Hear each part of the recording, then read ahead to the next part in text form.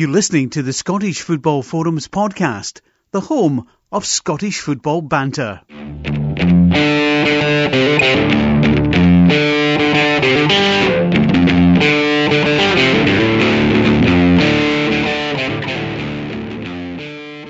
Hi, welcome to the latest episode of Scottish Football Forums podcast, season 11, episode 39, and the first of 2022. So, everyone will be pleased to know we're not doing a quiz tonight. I listened to the quiz. It was different, wasn't it? Alternative, aye. It's different's an interesting word for setup. What are you talking about? If it was a setup, I was worried about it. I was worried about it right from the start, and I won. So how is it a setup? You still raising for us, I don't know, man. See that question about the milk, 12 maids of milking and all that. I don't know. Raging. See, to be fair, maybe on hindsight, if it had been a draw, that's more a tiebreaker question. But to be fair, I got asked it myself at a quiz, and I did similar maths to you. To be honest, the maths you did, I think you got it wrong based on the maths you were trying to do. But aye, by the by, Scott, how you doing? Prize winner, quiz winner. I mean, Scott did well in the end. It was a yo-yo type quiz for us, but considering the type of quiz it was, I don't think that can surprise anybody. But no, good to be back for a new year. Aye, new year, new boss and all that. Sorry? New year, new boss. I didn't realise that was a thing, but yeah, on yourself. Aye, well, get it early. Aye, we'll save the banter for the yard. So, Josh, you're good as well, apart from being raging about the quiz still. Good mate. Yeah, all really good. There's not really a lot to not really a lot to discuss about the football in terms of being at the football, because not a lot of us have been at the regular football over the past few weeks. But I've been going to some junior games and it's been pretty good. Went to a good 3-zip spanking of Rutherglen at the weekend, which was pretty good. I had a nice, didn't actually have a pie the weekend. I had a sausage roll. It was quite nice. At Meadow. Meadow, it was quite nice. I like the sausage rolls. I go sausage roll or pie at Meadow because they're good. They look good. It was good sausage rolls. It was first time I'd had a sausage roll actually. I'm not keen on them, but I had one on Saturday. It was nice. 3-0 win. Can't say more than that. Aye, good result. I take it Big Sean was they playing because I seen him posting from the sidelines. No, he was injured. It was good. Graham Boyd started up top. Now, this is a player that's been out injured for basically 2 years, or maybe 3 years actually. But he's kind of stuck at the club, and the club have kind of kept him on and supported him a bit.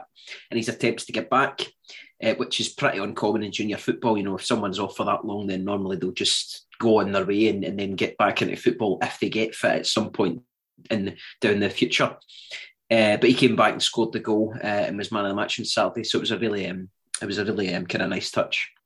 That's the type of stories you want to hear, especially as you say in the junior level. I know we'll still call it that forever, let's face it.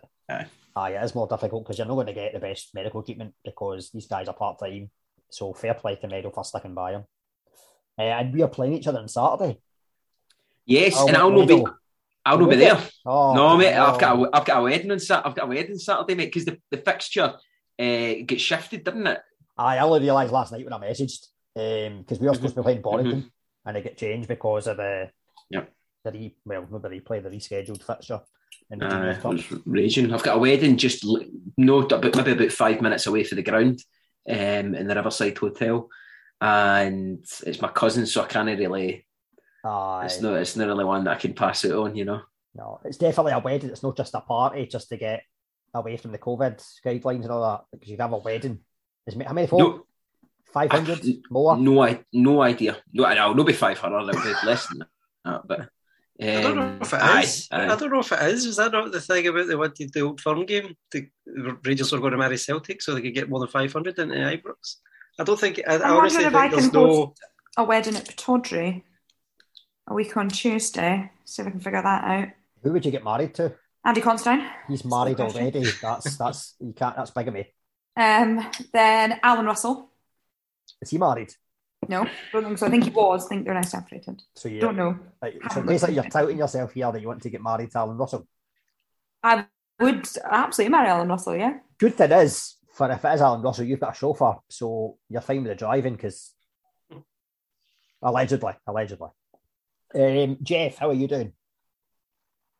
Yeah, not too bad. Jeff's not interested. Look at him. He's not interested in this podcast. Oh, right. No, right. I'll be honest, right. So we're recording this. I'm getting done over by Man United and the referee, and they've just had a goal that was perfectly legit disallowed for the most softest foul on the build-up you've ever seen. Genuinely softest stuff. Softest politeness. No, other than that, I'm fine. No, been similar to Josh. I've been at junior games since we've been banned from going to senior games. We've got a lot of junior games. I went to St Ant's at the weekend and watching genuinely world-class free kick go in early in the second half. It's been quality. I'm at Fair Clyde at the weekend if anyone else is going. So yeah, I recommend everyone goes to a junior game because it's £6. What more can you ask for? Was there a pie action for you? There was. There was, but to be honest, I got the pie. I don't know if anyone's ever been to St Ant's, but it's right next to the motorway and it is incredibly open to any type of weather ever. And I went and got a pie just before half time, and as I went and got the aforementioned pie, the rain absolutely hammered it in. It was biblical. It was unreal. But the good news was they had Daddy's brown sauce, which you don't get in the football grounds these days. And Daddy's brown sauce is the best of all the brown sauces available. That's your preference, right? So we need to get Big Daddy on the phone for the sponsorship. Not as tomato sauce. That's crap. But the brown sauce is I actually had sausages and brown sauce earlier, which was good. Like a sausage and brown sauce action. I had Yo Sushi because I'm fancy these days. Yo Sushi. Right. How many companies have we just mentioned? We've got our sponsors already, but we'll try and get more anyway. We like sponsorship. Right, we should move on to our guest then, eh? What we usually like to do nowadays, actually, if we've got a guest on, is tell us a wee bit about yourself. So, Michael, how you doing? You good? Yeah, I'm all right. Yeah, I was wondering if I was on the wrong podcast there. I thought it was football, know about pies and sausage rolls, but if you're looking for any sponsors for your podcast, I love fajitas, by the way. So if any fajitas companies that are listening, but I don't think they will be. But what do you mean? Old El Paso was on the block to me last week. Yeah. You can't really have fajitas at the football. That's the problem, isn't it? It's quite a messy. Yeah. Exactly. But I don't care. Let's ask the man to ask. Scott, do they have fajitas at the football up your neck of the woods? No, not yet, Josh. They've not got rid of the trout or the smoked salmon yet. So until that happens, then you know the boy who's been doing on Twitter bringing like full dinners into Ibrox somehow. Yes, that's what I would like to see him do next. Fajitas. I'd be very impressed with that. To be fair, with hot plates, so it has to be with like sizzling hot plates. It can't just be. No, making a fajita at home in a wrap, putting in a bit of tinfoil and bringing it out. That's not a fajita.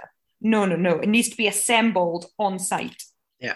I mean, I don't expect him to have a sizzling hot plate, but you can't make it at home. It needs to be assembled at his seat on a little tray thing. See, I've got a question. Like, should we just rebrand this Scottish Football Food Podcast? Would that be better? Yeah, probably. Yeah, probably. And Michael, I don't know what you're saying about you think you're on your own podcast. We talk more about food than football. Brilliant. These days. Yeah. So if you like your food, you're in the right place. I'm here every week then. It doesn't let you down, does it? And the good thing is, like, John, actually, I've got a question to ask the guys before we get into football. Just thinking, I'm just looking at this, all my snacks that I've got here, and thinking about Christmas that's passed. What is everyone's top chocolate gift? Because I'm looking at one of these, right, and that's what I've got right now. Right, okay. And it's my favourite thing to get. It is a big Toblerone. Absolutely not. Every year, these for me. Have I missed the memo here? Right, M&S. Did you tell everyone like just have chocolate stacks with them? Yeah, it's like what is it at school? Show and tell. Bring the chocolates. These are M&S A whole cherry soaked in liqueur and covered in rich, dark chocolate. 10 out of 10. Every year Santa brings me those, and they're delicious. So I think the next podcast will be sponsored by Marks and Spencers as well. Oh, good Love shout. that. They're doing well. We'll take M&S. We'll take that. I would love that. Scott, I know it's Josh's question, but what's your chocolate treat at Christmas? Well, being diabetic, I didn't have a lot, but the chocolate coins from Marks and Spencers always seem to make it into the stocking. So How much were they? I don't know. Santa brought them. What are you talking about? How much were they? Aye, but if it's coins, you'll be able to tell because it tells you in the coin how much it is. No? Too busy eating them, I wasn't Too busy counting. eating them, too busy scoffing them. If you're diabetic, does that mean that you can have some chocolate, you just have to monitor it though? Yeah, you probably have a wee bit extra insulin and stuff like that, but I wouldn't go fully on my lifestyle. If you're wanting to be a good diabetic, I would probably... The cheese for me at Christmas, not the chocolate. The array of cheese, brilliant. Right. And that's ideal for a diabetic. I'm no chocolate person. Cheese, now you're talking Black Bomber cheese. You tried Black Bomber, any of you? Mm-hmm. Lovely. I don't like chocolate, as I've said. So Advent calendars, I don't get a chocolate one. I get pork scratching, actually. If I got it here. No, I got a pork scratching calendar, which was good. But is this one just a pork scratching of the same flavour, the same company? Flavours? That sounds the bollocks. Different No, flavours. not into that. Different Not into flavours. that. I just like the same basic flavour of pork scratching. Aye, Give I me like my it. entire body weight. Aye, of pork ones, proper pork. Aye. No, there was maple, honey, and salted. I'm more a pork scratching person. But Black Bomber cheese, M&S sell that, by the way, so that'll do. Michael, yeah, a chocolate person. Yeah, white chocolate's my kind of downfall. Actually, a big Milky Bar would be brilliant for me. Nice and healthy, John. You know. Aye, well, everything in moderation, isn't it? Go back to the Toblerone, Josh. Why would you get a chocolate bar that fights back? I don't understand. Anytime I've bitten into a Toblerone, it's hit the roof of my mouth. It's just. I think they're gimmicky. I don't really get them. Like, Well, do you know that way when you like? I mean, if Scott McGill was here, he would be able to back me up, right? But when you're a musician, right? If you play like the guitar, right? Eventually, you develop calluses on your fingers, right? They're called pads, and it becomes easier to play the frets on a guitar, right? And essentially, I've ate that much Toblerone that what's happening in my mouth is that it's adjusted to the roughness of Toblerone. And I'm just looking forward to getting my next one. How did you get that though? If I'm not allowed to fly, because you only get Toblerone at airports, don't you? 3 for a tenner on the way home. I don't know, mate. It's just Santa brought me, and it was magic, eh? Well, Santa was flying, so Santa, he's obviously maybe got through duty. Aye, Santa's international. How did Toblerone is not in my top 5. I was just going to ask George, did Santa have his mask on this year, or did he not have his mask on? No. Well, he did, Michael. But how did you see him? Aye, I did. Well, obviously we put the old reindeer food and all that. Aye, but you should be sleeping. You should be sleeping so Santa comes. I was peeking, you know. Aye, he had a white one on. That was his beard, I think. Well, should we talk about football? Shall we? Or just stick to the Yes, please. Right, okay. Managerial changes. There's been a few. We've not covered Sean Maloney yet, have we? It was speculated. But is Michael, have we introduced Michael yet? We did, but Michael, I don't really give us an introduction because someone fired in a mess about chocolate. Yeah. So. Yeah, that was my fault. Sorry. Sorry, Michael. Sorry. So, I'm a chef. No, I'm not. I'm one of the kidding. Yeah. So like, I'm a kind of like disability campaigner, but I'm also a freelance journalist as well. And that's about it. You've got your own website. Don't do yourself. Simple. Don't be modest. Yeah. Your website. Yeah. I've had a scan of it. I like to do a bit of research. Now, I couldn't do all the research because it's the most detailed website I've seen actually by anybody, I think, which is a credit to you. Yeah, well, thanks very much. Yeah, the website's a bit out of date at the moment, but obviously I'll kind of update it one of these kind of years. But yeah, so I've been quite busy over the years working with the likes of BBC, STV, and all that, and I do a lot of writing work as well. So yeah, that's basically what I'm all about, and I love football and I love food. That's what I'm here for, to talk about the food and the pies and the sausage rolls. But no, I mean, seriously, thanks for inviting me on to the podcast. And yeah. I thought we had a choice. I think you emailed us and like threatened us if we didn't have you on. Yeah. I think I threatened you with a pie or something. If you know. I threatened we would get a pies, you mean? Yeah. Aye. But yeah, I was holding your rant capsule about Djokovic, but I better not say that. Aye. I mean, what do we think? Let's talk about it briefly, very briefly. If it was a footballer, would they be under the same thing? Has there been any football teams going to Australia? Any other stories of this? Djokovic? There's not stories of that in Australia, but there is in Serie A where all the players had to be double jagged, and there was a case of Chris Smalling having to rush back a couple of days ago, basically get his jag and make him eligible to play against Juve the other day. Oh, has he not got a Roman doctor yet? No, he was in the UK on holiday, like back home over Christmas, and then he was going back. And the requirement now in Serie A is that you need to be double jagged. All the players need to be double jagged to be eligible to play, or they need, unlike Djokovic, to be able to prove a medical exemption. Yeah, a proper medical exemption, not just that I had COVID before. So I think I've got to say, I've just got to cut in there. I've got to say, Chris, all that with the double jabs and all that. But I think the true crime that's been committed here is that Chris Smalling is playing for Roma. I mean, I would personally like Roma to fold, collapse, and never come back. The cheating bastards. So well, they bought off referees to get themselves to a European Cup final. So proven in court. That's what Italian team hasn't bought referees? I know, but what Italian team did it against Dundee United? Just the one. So. Aye.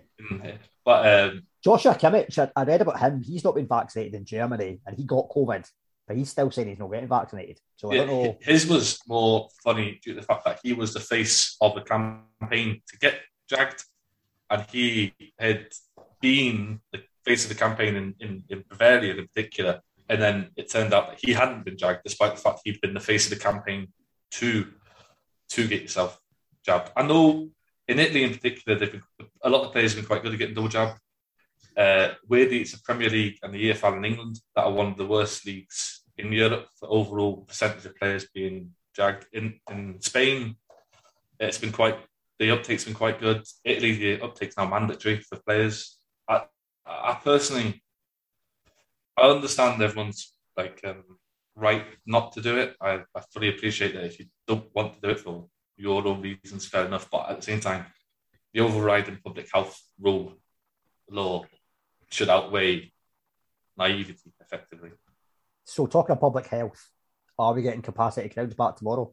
Well, the announcement, because it won't happen obviously as of tomorrow, but the way that the media is talking today, we're getting the drip feed. It's probably not happening, is it? I'm going to cry. It looks like it is. Absolutely. This is the worst I've felt about an update so far, because it just feels like we're back to where we were pretty much last January. And if anything, what's it going to be the rest of the season?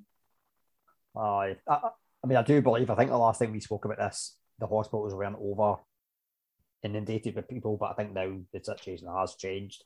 Much as the variant's not as serious, it seems to be that hospitals are full again and people are waiting hours for an ambulance. So I guess that's the reason. I think, I do think it's a bit unfair because, I'm not a big kind of darts fan, but if you watch the Ali Pari the other week, it must have been millions and millions of people kind of like not wearing masks or whatever, and I'm thinking, God, that's so wrong in so many levels. And then when you look at the Premiership football, even tonight, the Man United game when Aston Villa, but I was watching was it the Newcastle game against Man United the other week, and they had a Solskjaer game as well. But yeah, I mean, I just think it's so unfair for Scottish football to be like the poor man's game, basically, kind of thing, So hopefully we will, when the next time you do a pod, then we'll be back to full houses. But I very much doubt it, and stuff. I doubt. Well, we'll be doing one again next Monday, but it's not looking promising, I don't think. See, I think for the full pandemic, I've backed pretty much every single restriction and law that's been passed, all the rest of it. And my wife worked in an ICU for the full first two waves of the pandemic and things like that. And it's more to do with data and, why they're doing it, why they specifically doing these certain things. And the fact is, we all know over Christmas, most people of a certain age seem to get it, that I knew of, people that I worked with, friends, family, all were getting it. And it's dripped through to the elderly, the older population now. And that's without football being on. And that's because you let people just do what they wanted at Christmas time with their families and everything else. So it's a case of, right, okay, you want it to be 500 people at the football grounds. Why 500? What are you going to do to help? I remember I wrote an article saying, they should also be bringing financial help to football teams. And, you've got people like the golf guy from The Guardian, I don't credit his name, said, oh, well, Rangers have just spent 10 million, have just brought in £10 million for Nathan Patterson. I don't think they need money from the government. We're not talking about Rangers. We're talking about, your teams in the west of Scotland, the east of Scotland leagues. You're talking about your part-time teams, your Stenhouse Muirs, things like that need to generate money, that are paying out for various tests and things like that, which is fine. But there is no help from the government to help these sectors. And if it was any other sector, they would be getting financial help for it. And that's so there's no help and there's no real reasoning as to why they're doing it. So that's my issue with it. See, on the back of that, so part of the theme of this podcast tonight is going to be about discrimination. Do we then think that football's completely getting discriminated against? I think kind of needs to be other sports as well. Are affected. Yeah. No fans at rugby either, because I was what some of that was at the weekend. So it isn't just football. I think everyone would probably agree that see if there was a genuine scientific reason behind that 500 and not just plucked out the air and then openly admitted that it was just plucked out the air, I think people would probably have less of an issue with it. So see if they were saying like, you can only have I think Aaron said before we started recording, if you only had like a certain percentage of the ground, then we can all understand that. Yeah. Whereas if you've just picked 500 out of thin air, it's ridiculous. It's ridiculous in the fact that, take Gretna for example. So Gretna are restricted to 500 capacity. Right? Whether or not they get that's a different matter, but they're restricted to 500 capacity. You go 6 miles down the road, literally 6.2 miles, and you get Carlisle United's ground, and that hasn't got capacity in any way, shape, or form. That's the bit that I think is starting to annoy people in Scotland and in Wales, for example. I think we all may have seen the Chester City thing over the weekend, where they are technically under Welsh regulations for their ground, but their offices are in England. So they were working at full capacity, and then they got told by the Welsh government, "You're breaking the law." There was also low capacity. Jeff. There was also that. I don't know if you were saying, was it Cardiff and Swansea you were saying there? No, Chester City. Chester. Yeah. That was the one that I heard. Is it something to do with the fact that the turnstiles are technically in England, but their ground is in Wales or something like that? It's absolutely mental. So one of the stands, I think it is. Yeah. Over. So I think the issue is, one, I don't think they've said, well, we just picked 500, it's a number. 500 people in a small stadium is not the same as 500 people at Celtic Park. And a lot of clubs, Hearts didn't have anyone, I don't think, did they, for their 500 game, because it cost them more money to operate with 500 fans than none. And I think they thought partly it was unfair in terms of doing ballots again and folk missing out. That's the thing. Yeah. And as soon as you have fans in, you've got stewarding, you've still got a lot of your other match day necessities. The thing as well is that people, I think, who don't care about football think, well, why should it play, or what's the point? It's just rich people making more money. It puts a lot of money into the economy in lots of different ways. And I think that if, having had no crowds at games, they could say, look, numbers have dropped. They haven't. Jason Leach said today, current measures haven't done anything, and our numbers are the same as England's, and they've got less restrictions. So what is the basis for it? There is none at all. I kind of really get confused, right? Because, and I know a lot of people might say, Michael, you're confused a hell of a lot, by the way, pal. But like, what we're saying was last year when the pandemic started is you would catch COVID inside, not outside, and yet they're turning away football fans as well. And and I don't know if we're going on to speak about this, I don't know, but vaccinating passports at football, I do not get it, because right, as soon as you go to football grounds in Scotland, the stewards had a look at them, and I'm busy getting out my pocket to show them the vaccinating passports, and they're like, okay, on you go, that's fine. They don't look at my name. They don't look at, I could be, somebody could be, so I could be Perkegan and Michael, but my name's Bob or something. Why have we got Bob on here? Why have we got Bob? I thought we were about Michael. But I mean, they wouldn't bother about that, if you know what I mean. What if you said your name was Novak? Well, yeah, possibly. Yeah, Kate Kikort. But it's not even just football, though. But for me, that's the biggest problem. Is what Michael's brought up, is any regulation that they've brought in, apart from ones that they can probably control easier, like the football one. So the wearing of masks, the passports and stuff, they have not properly regulated it, and they still haven't, even to this day. So that's the biggest problem in society than more than 500 people going to a football game. And these sort of things, if it's not getting fixed from, the wider population, then why should the people who enjoy going to a football game be the ones that suffer? The outside thing's a fair point, because they were really keen throughout, even in the winter. Oh, you can go to the pub, but it's only outside. You can meet people outside, try and stay outside. Now, I know at Christmas they said 3 households, but that was guidance. So you could have had on New Year's Eve the biggest party you wanted to have. Whether that's sensible or not, legally you could do it. You could have 100 people around your house on New Year's Eve, but you can't go to football, which is outdoors, and they're trying to encourage people still to go outdoors because they think it doesn't spread. I just think it was an easy restriction to put in because it doesn't cost the government any money, and they have expected less pushback because you're not really closing businesses down. And I think that is what's happened. See, I was out a couple of times just after New Year. See the amount of pubs that are closed just now. They've just decided, I'm just taking 3 weeks off. Now, some places would close in January because it's a quiet month, but there's places that are just like closing. They're just going, we can't. But it's due to staffing issues. They've not got enough staff.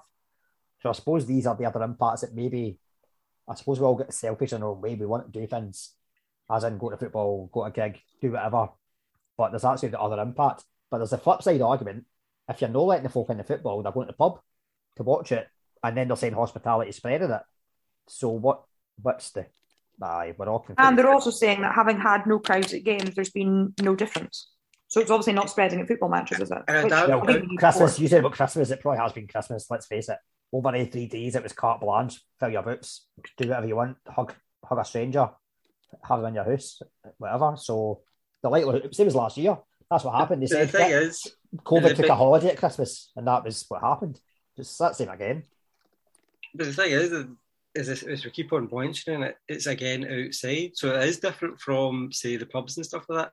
And we were talking about, staffing issues. That happens throughout the year with football over the COVID scenario, when there's not enough players to fulfil a fixture and they've had to cancel it. So still, these things have happened throughout the pandemic, and not just these couple of weeks either for football.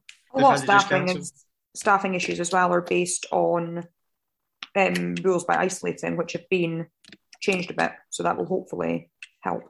Aye, they're still wanting to change it further, but the science supposedly has said 5 days is crazy because day 3 to 6, I think, can be sometimes the worst.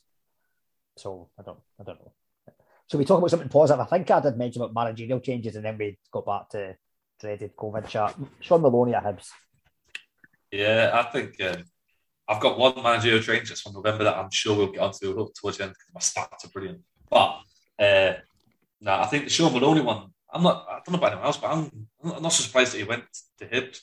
I'm surprised at how quickly he's managed to sort of turn a team to looking more attractive, because I didn't think they were bad under Jack Ross particularly. I just thought they choked in certain games. But he seems to have managed to make them look a lot more attractive as a team, which fair dues. He's also seemed to have signed quite well, which is obviously a positive as well. I don't think anyone saw that boy from Bodo Glimt coming in to sign to Hibs. He's a hot prospect.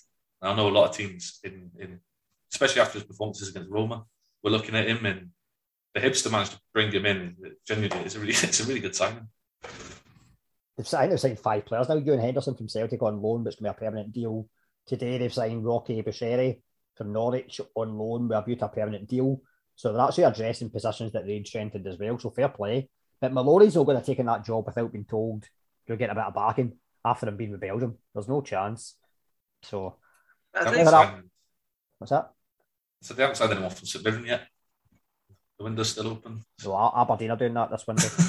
My only worry for Maloney is the players that he's inherited, in the sense that, yeah, they've done well, in terms of what he's seen of them, but they did the exact same thing with Jack Ross after kind of downing tools a wee bit for the previous manager, and then that would be a wee slight concern.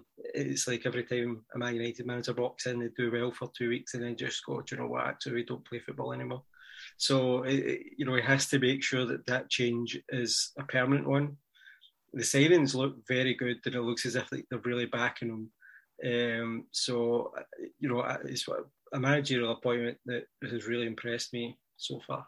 It's interesting because just as he took over, Lukaku said he wanted to leave Chelsea. Obviously, Lukaku and Maloney know each other well. I mean, who knows? Maybe Lukaku's always wanted to be near Edinburgh Castle. I don't like the Maloney appointment. What's that? I don't like the Maloney appointment. Is that because it's a better one than Stephen Glass, in your opinion? No. It's because let's look at the data. Let's look at the data, right? What's Stephen Glass's win percentage so far this season compared to Sean Maloney's? Yeah, very good. Maloney took charge and beat us in his first game, and so I'm not speaking to him. Oh, are you in the huff? Well, I'm not happy about it because it's annoying, isn't it? Well, it is, aye. So that's a bit annoying. My old manager, my old pal Derek's got a new job. Well, we were talking earlier about making a team more attractive. I mean, if any team's going to be more attractive, it's Kilmarnock with Derek McInnes in charge, because he's a handsome man.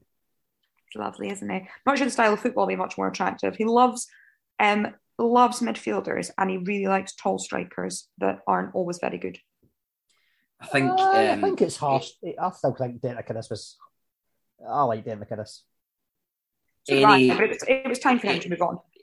Any manager is an improvement in terms of style of football to Tommy Wright. Tommy Wright is the definition of a hammer thrower. His football is atrocious, and you've got to say it worked one time in his career in Scotland at St Johnstone, in a club where absolutely nothing was expected of him. He went into Killie.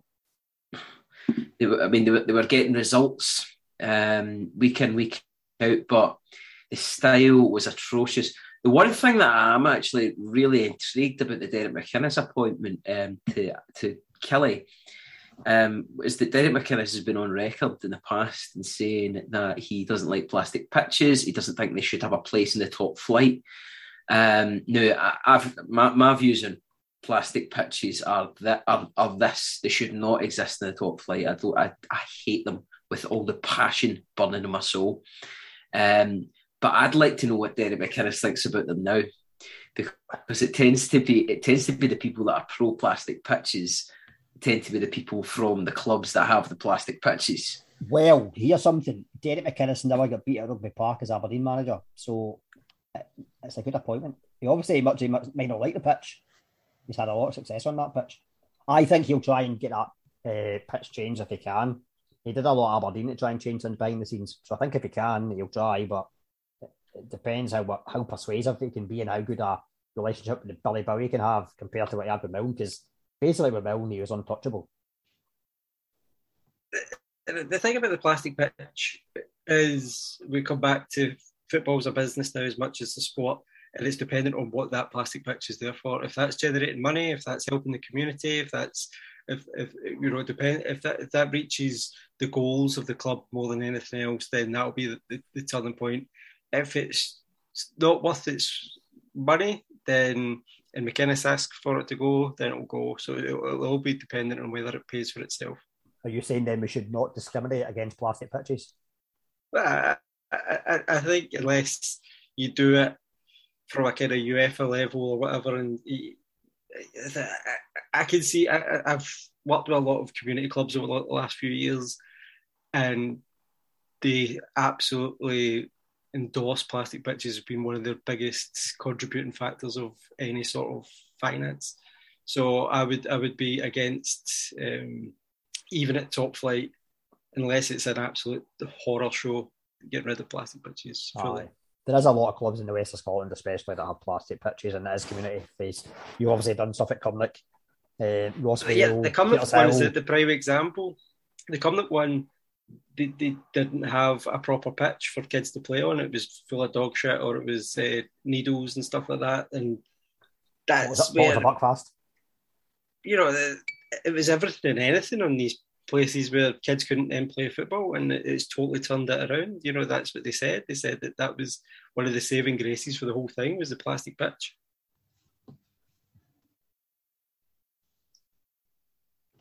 The other side of Ayrshire, I'm thinking Lee Bullen, Bully, isn't it? I was thinking I got the name wrong. I'm thinking, if I got the first name wrong, I'm thinking it's not Bullen. Aye, Bully boy. I got to say, one of my best mates is a massive Ayr fan, John. And I was having a chat with him about Mo, and he was saying he's really excited about it. It's a bit out there and all this. The only thing that I could say about him was I just kept making puns about the fact his name's Bull, and we were playing darts. And I just kept whistling the Bullseye theme tune, and that was literally all I had to offer about Bully. It's a weird one. If I was there, because I'd be like Bullseye. Because the guys came from somewhere in England with Sheffield Wednesday, yeah, where he played for a long time. Yeah, assistant manager, was it, or under 23s manager? Was assistant at one point. 23s, and then he'd taken over interim 3 times, was it? He was caretaker manager there a few times. I've got nothing on him. But does people remember their first kind of Lee Bullen experience in terms of Euro 96 build-up for England? It was a Hong Kong team he played for originally.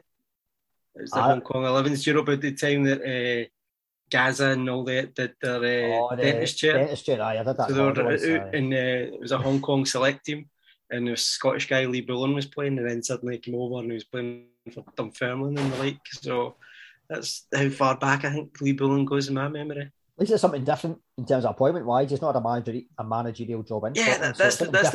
That's the bit I like, is that it's not the same old name, same old face. And that's, I say that directly after Derek McInnes. I don't think that about Derek McInnes, to be fair. I think, he's got a nice face. He's got a nice face, but he's earned the right to manage again. I think he did a good job at Aberdeen. I think Aaron's right. I think it was time for him to leave that job, but he didn't. It's not the kind of, it's some of these other managers who are constantly in jobs. And I don't want to knock people getting jobs. That's not what I'm here for. But just the names like Jim Duffy and stuff like that have been here for years upon years, seem to always crop up and get jobs and stuff like that. It's good to see somebody new again. Michael, were you surprised that Derek McInnes went to the Championship team?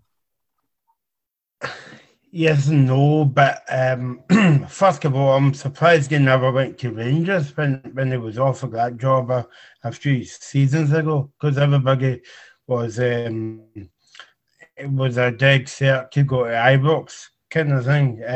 Caught everybody by surprise, but no, because Kilmarnock's a good club, a big club as well that shouldn't be in the Championship. So I think he's actually going out with outside his comfort zone, if you see what I mean by that, and get Kilmarnock up by 18 months that he signed a deal for as well. And he got off to a good start the weekend as well. And they've got a difficult game in Fleginite. I think they're away to Packet Thistle in Fleginite. Or maybe I think it's Thistle anyway. I'm watching the game because it's on the telly. So, yeah. But it's just a bit weird to see Kilmarnock out of the top league, if you know what I mean, you know. But yeah, I mean, I think McInnes will do well, and Scuff, you know. Obviously, time will tell, you know, because as well doing this pod, it's only kind of one game, and you know, football fans are a bit fickle sometimes, and you know, if you do this podcast in 2 weeks, I'll get him out of here. He's hopeless, you know. So football's it's a fun little game, as some get say at one point as well. So, so what you're saying is you've listened to Erin, because Erin loves Stephen Glass, hates Stephen Glass, loves Stephen Glass. Well, where are you just now in terms of Glass full, Glass I empty? don't hate him. I don't think he is sufficiently capable of that job, and that's not a reflection on him. I'm sure he's a very nice guy. You know, we've won 1 or 2 games. We got a point at Ibrox, which, yes, is decent, but I don't think we have had the season that we should have. And the transition period thing is fine, but I can't see where that ends. In 2 years' time, when we're sitting 10th, do we say, oh, it's a transition? So I'm just not confident that he is at the level that we would want. Right, quick question then, because we did this 2 weeks ago in terms of predictions for the Premiership. Stick or twist with Stephen Glass? I mean, we're still going to win the league. It just won't be because of Stephen Glass. So would you get rid of him? It'll be me. Is that what you're saying? It's Andy Considine coming back. It's going to sort it for us. So would you keep him stick or twist? Stephen Glass? No, you can go in the summer. Right, okay, although, to be honest, if we lose a massive run of games, he can go then. But I think it's pretty obvious that's probably not going to happen. But in the summer, I suspect, unless we win the Scottish Cup, there is going to have to be a serious look at what they do, because people aren't particularly delighted, I don't think. And I'm not saying that you expect a new manager to come in and suddenly you're top of the league, but I don't expect some of the results that we've had and the performances we've had, and some of the signings have been questionable. But a lot of them are on the way out. Maybe though Aberdeen have had a bad spell. Hibs have had a bad spell, and Aberdeen will have a good 2022. Do you think? We're unbeaten this year.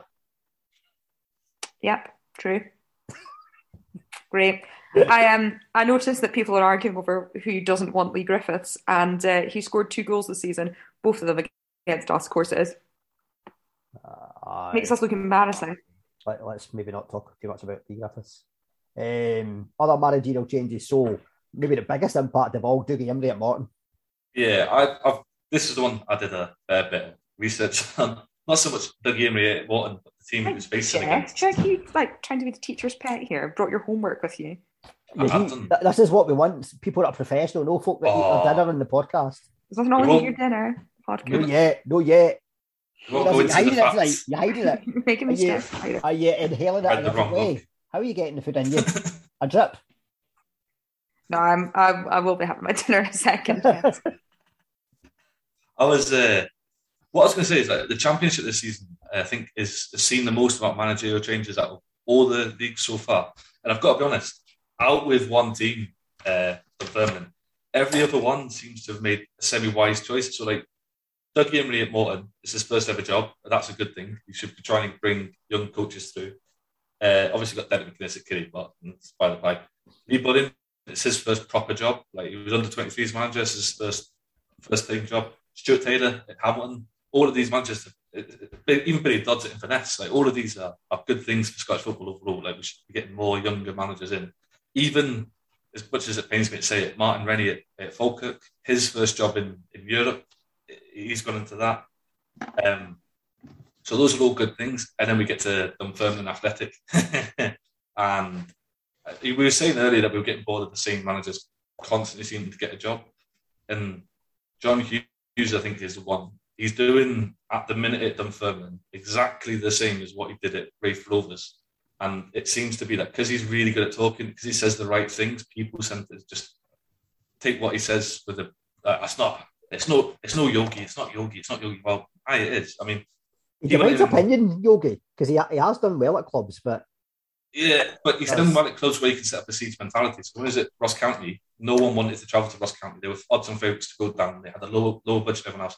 And he set that mentality of everyone's against us. He did the same at Inverness. Everyone's against us. The problem is he's trying to do that mentality at Dunfermline. And one, no one's against them. Two, they've got a very sizable budget for the league they're in. Three, they weren't, until now, odds on favourites to go down in any way, shape or form. In fact, I believe they were one of the favourites for the title. They were at the start of the season. Yeah, so he's trying to set up the siege mentality. You heard his interview at the weekend. Well, I'd say you did. You might not have, but he told Kenny McIntyre, I think it was, that getting beat 5-0 would be a good thing for them because it will give the boys something to fight against and that they need to show heart. Oh. Now, that's fair dues. That's called sound. The Mark McGee school of interviews after the game.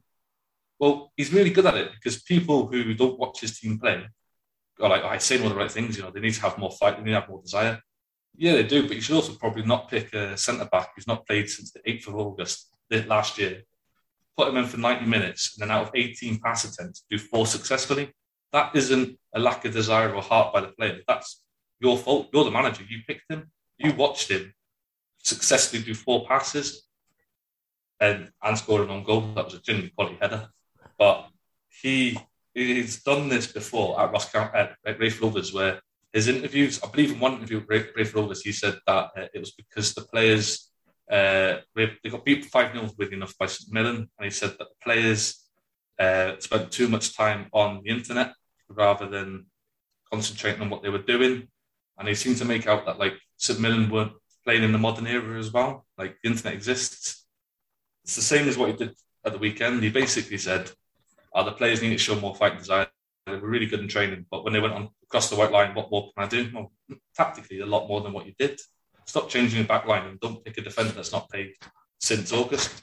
Simple, really. And I think to sit there and blame everyone else how he keeps getting these jobs is genuinely quite amazing.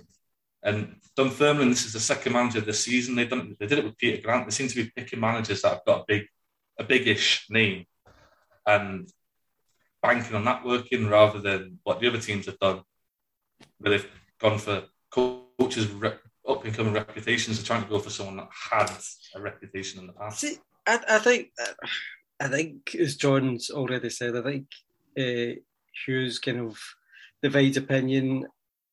You say, why is he get this job? And you're like, well, he actually did not bad at Ross County's last job.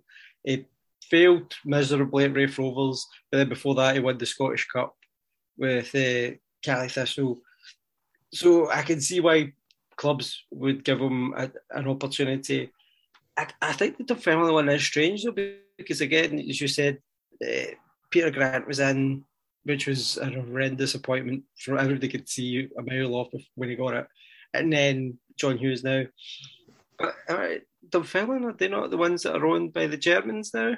Like a German consortium, who I think want to, from what I'm led to believe, want to kind of re-evaluate the academy, get players playing a certain way, and even think about selling players on to Germany and things like that. So I'm surprised they've not gone for a young coach, much like the German teams do. They did with Klopp, like you've done with Tuchel and all the rest of it. I'm surprised they've not actually gone down that route of, right, well, let's get a good set of basics done where everybody plays well and plays a certain system, and then we'll filter that through to our academy. We'll start playing young Scottish players.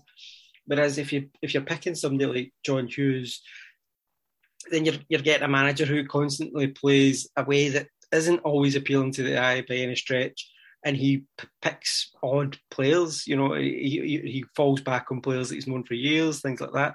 Doesn't seem to fit the business model. That's the biggest thing.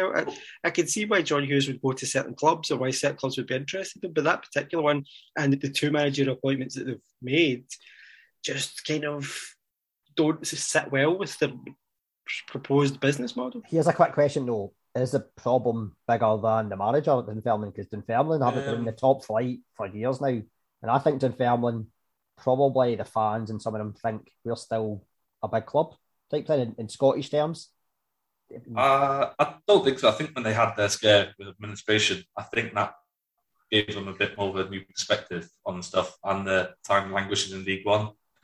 I think that I literally just think it's their last couple of managerial appointments, to be honest. I thought under Stephen Crawford they were starting to hit a bit of rump. Yeah, it went a bit stale. But they've got quite a young squad. And since John Hughes has gone in, their top scorer is still Kevin O'Hara, who he hasn't played, and he's dropped to the bench. The players that they've signed don't really make much sense. I mean, if you read with Cole Donaldson signed, if you read the statement that like the Valkyman of Cole Donaldson made it sound more like he was going out on loan than had to come in on loan. They signed obviously Connolly from Dundee United. It doesn't really. I don't really know what's going on there. I know the fans are slowly starting to turn, and I don't think it's the fans' fault at all. I mean, the Birmingham fans saved their club from administration on, I think, twice now. So I don't really think it's overly the fans that are the problem. Yeah, I think there's an expectation. They're one of the better supported teams in the Championship. I don't think there's much doubt about that. I genuinely just think the last couple of appointments have just been terrible. I think it's also a kind of, the Championship has been a hard one for a lot of teams to get out of. If you're talking about how long Dunfermline have been there, you've also got Rangers have been in there at that point, Hibs have been there, Hearts have been there, Dundee United have been there. You know what I mean? So many teams have been there during that same time. It becomes, harder and harder to then get out of. But I do feel as though, you look at Rennie at Falkirk, or you look at one that's just Emery at Greenock, Morton. These are the kind of managers, these are the kind of things that I would have thought Dunfermline would have went for with, as I say, the kind of proposed business model that they're looking at. The John Hughes one, and even worse, it was the Peter Grant one. I just don't see what they were thinking on why they appointed, especially Peter Grant. I would imagine they thought John Hughes was a safe pair of hands. Yeah, the Peter Grant one for me was more bizarre than John Hughes. I mean, John Hughes at least was coming in on a bit of a high after having a relatively successful period at Ross County. For me, I mean, I like John Hughes, but it's like what Jeff's saying. I don't watch a lot of these Ross County teams. I only watch them, the highlights and when they played my own team. I don't watch a lot of Dunfermline. Just keep an eye out for the results. One thing I would say though is that it's not always a necessity that having appointing a young manager means that you're being progressive. You just look across to Arbroath, who have Dick Campbell, who is by all accounts on track to win Manager of the Year in Scotland, and is whatever age he is, 65 or something like that. So, and he is most definitely from the John Hughes school of football. I think he's an old-fashioned style football gaffer type character. So I don't think appointing a young manager for a young manager's sake, but just for the sake that he's a young manager is necessarily a good move. But I do agree with you that it's not for the sake of it though. It was more the kind of structure, business structure of how they've come in and what they want to do with that football club. Dick Campbell suits Forfar to the ground. Arbroath. In terms of Arbroath, sorry, I knew I was going to get that mixed up. Those two teams. You had the pints again? Nearly finished that one. they suit each other, and it's that kind of thing. I don't feel those two appointments, especially the Peter Grant one, suited Dunfermline at all. I'm not saying that Rennie or Imrie would have done any better at Dunfermline. I just think that kind of ilk where they're looking for somebody who is more innovative or more pliable to changing things. Like a Tam Courts. Usually you do like get a Tam that. Courts. But you usually do get that with younger Thomas managers. Courts. I think that's it. It's so that's the only reason that you kind of see it with kind of younger managers. Yeah. The same with Rangers and Van Bronckhorst. It kind of looked like the right appointment at the right time. Michael, what do you think about John Hughes? I mean, like I was thinking about the question there when you talk to the guys, and I think for me, and obviously I can't speak for everybody here, but like I find it very hard to pass comment on this one, because obviously we don't get to see a lot of the football, and obviously don't get me started on the football deal for the TV. I mean, it's good to see that the first division on the football and the BBC and the Friday night, but that's what you get. You know, you can only go by, you know, what you see on Twitter or YouTube or whatever. But yeah, I mean, yes, I don't have a lot to say in that because I don't know a lot about Dunfermline. All I would say was maybe they went for, no disrespect to maybe a Peter Grant or John Hughes in this one, maybe they had to go for the cheap option, because as Scott was saying that they've been in the first division for years and it's hard to come back up. Well, maybe they've not got the money that they did have kind of like back in the day and stuff like that, you know. But yeah, I mean, Dunfermline is one of these teams that you would like to see back up in the division, because I used to like going to East End Park, you know. It was a ski game. I'm thinking hard to say, yes, it was a new camp, you know, and stuff like that. So, no, I mean, I can't really like comment on that one, because, you know, I don't know much about them this season to have a comment. It's fair enough. See, no, on the subject of the media deal, they missed a big opportunity with the Premiership, change of winter break. There was nothing on the Championship at the weekend, was there, on TV? No. Even though there's normally the Friday night game on BBC Scotland. Yeah. I know they've only got a deal for so many. Surely, could Sky not have shown, like said, look, put in a quick, right, okay, there's no Premiership football. Let's get a wee Championship game on the go. I mean, I'll go first, and then I'll shut up when I've got, you know, big everything. But I think Sky doesn't give a flying F about Scottish football. If it wasn't for Celtic and Rangers, they wouldn't bother about Scottish football. I mean, all you have to do is look at Sky Sports the other day when Celtic were sending their 3 Japanese players. Gus Menson getting in, it was back to English football again. Arrogance as well, and Gus quickly. You know, I've always had a bee in the bonnet about Scottish football, especially on Sky, because they use the same pundits every week, no matter what game it is.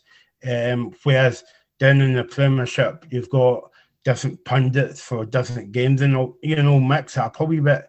But I just feel as though the wheels came off the bus for Sky years and years ago, and you know, I think every Scottish football fan would get pretty Sky putting their hands up and say, we hate Scottish football. And to be honest, I would get pretty at that, because from the outside looking in, that's what it feels like to me. The good thing is, though, because they don't care about Scottish football, they did miss the podcast trip to Dubai over the Christmas period, so we got away with that one. So we're all right. It's the same with Premier Sports as well, though, because when neither Celtic nor Rangers were in the semi-finals, you could tell that someone in their office is Googling which other clubs are in Scotland, you know, where are they?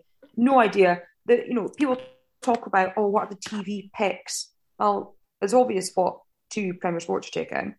It doesn't matter what other games there are, it doesn't matter who else. You could have, really decent games. And the one thing I will say for English football at the moment, the FA Cup has obviously been on, and I love a cup. I don't watch loads of English football, but I like it because I will watch games that are on, and it's nice that they've not had a break.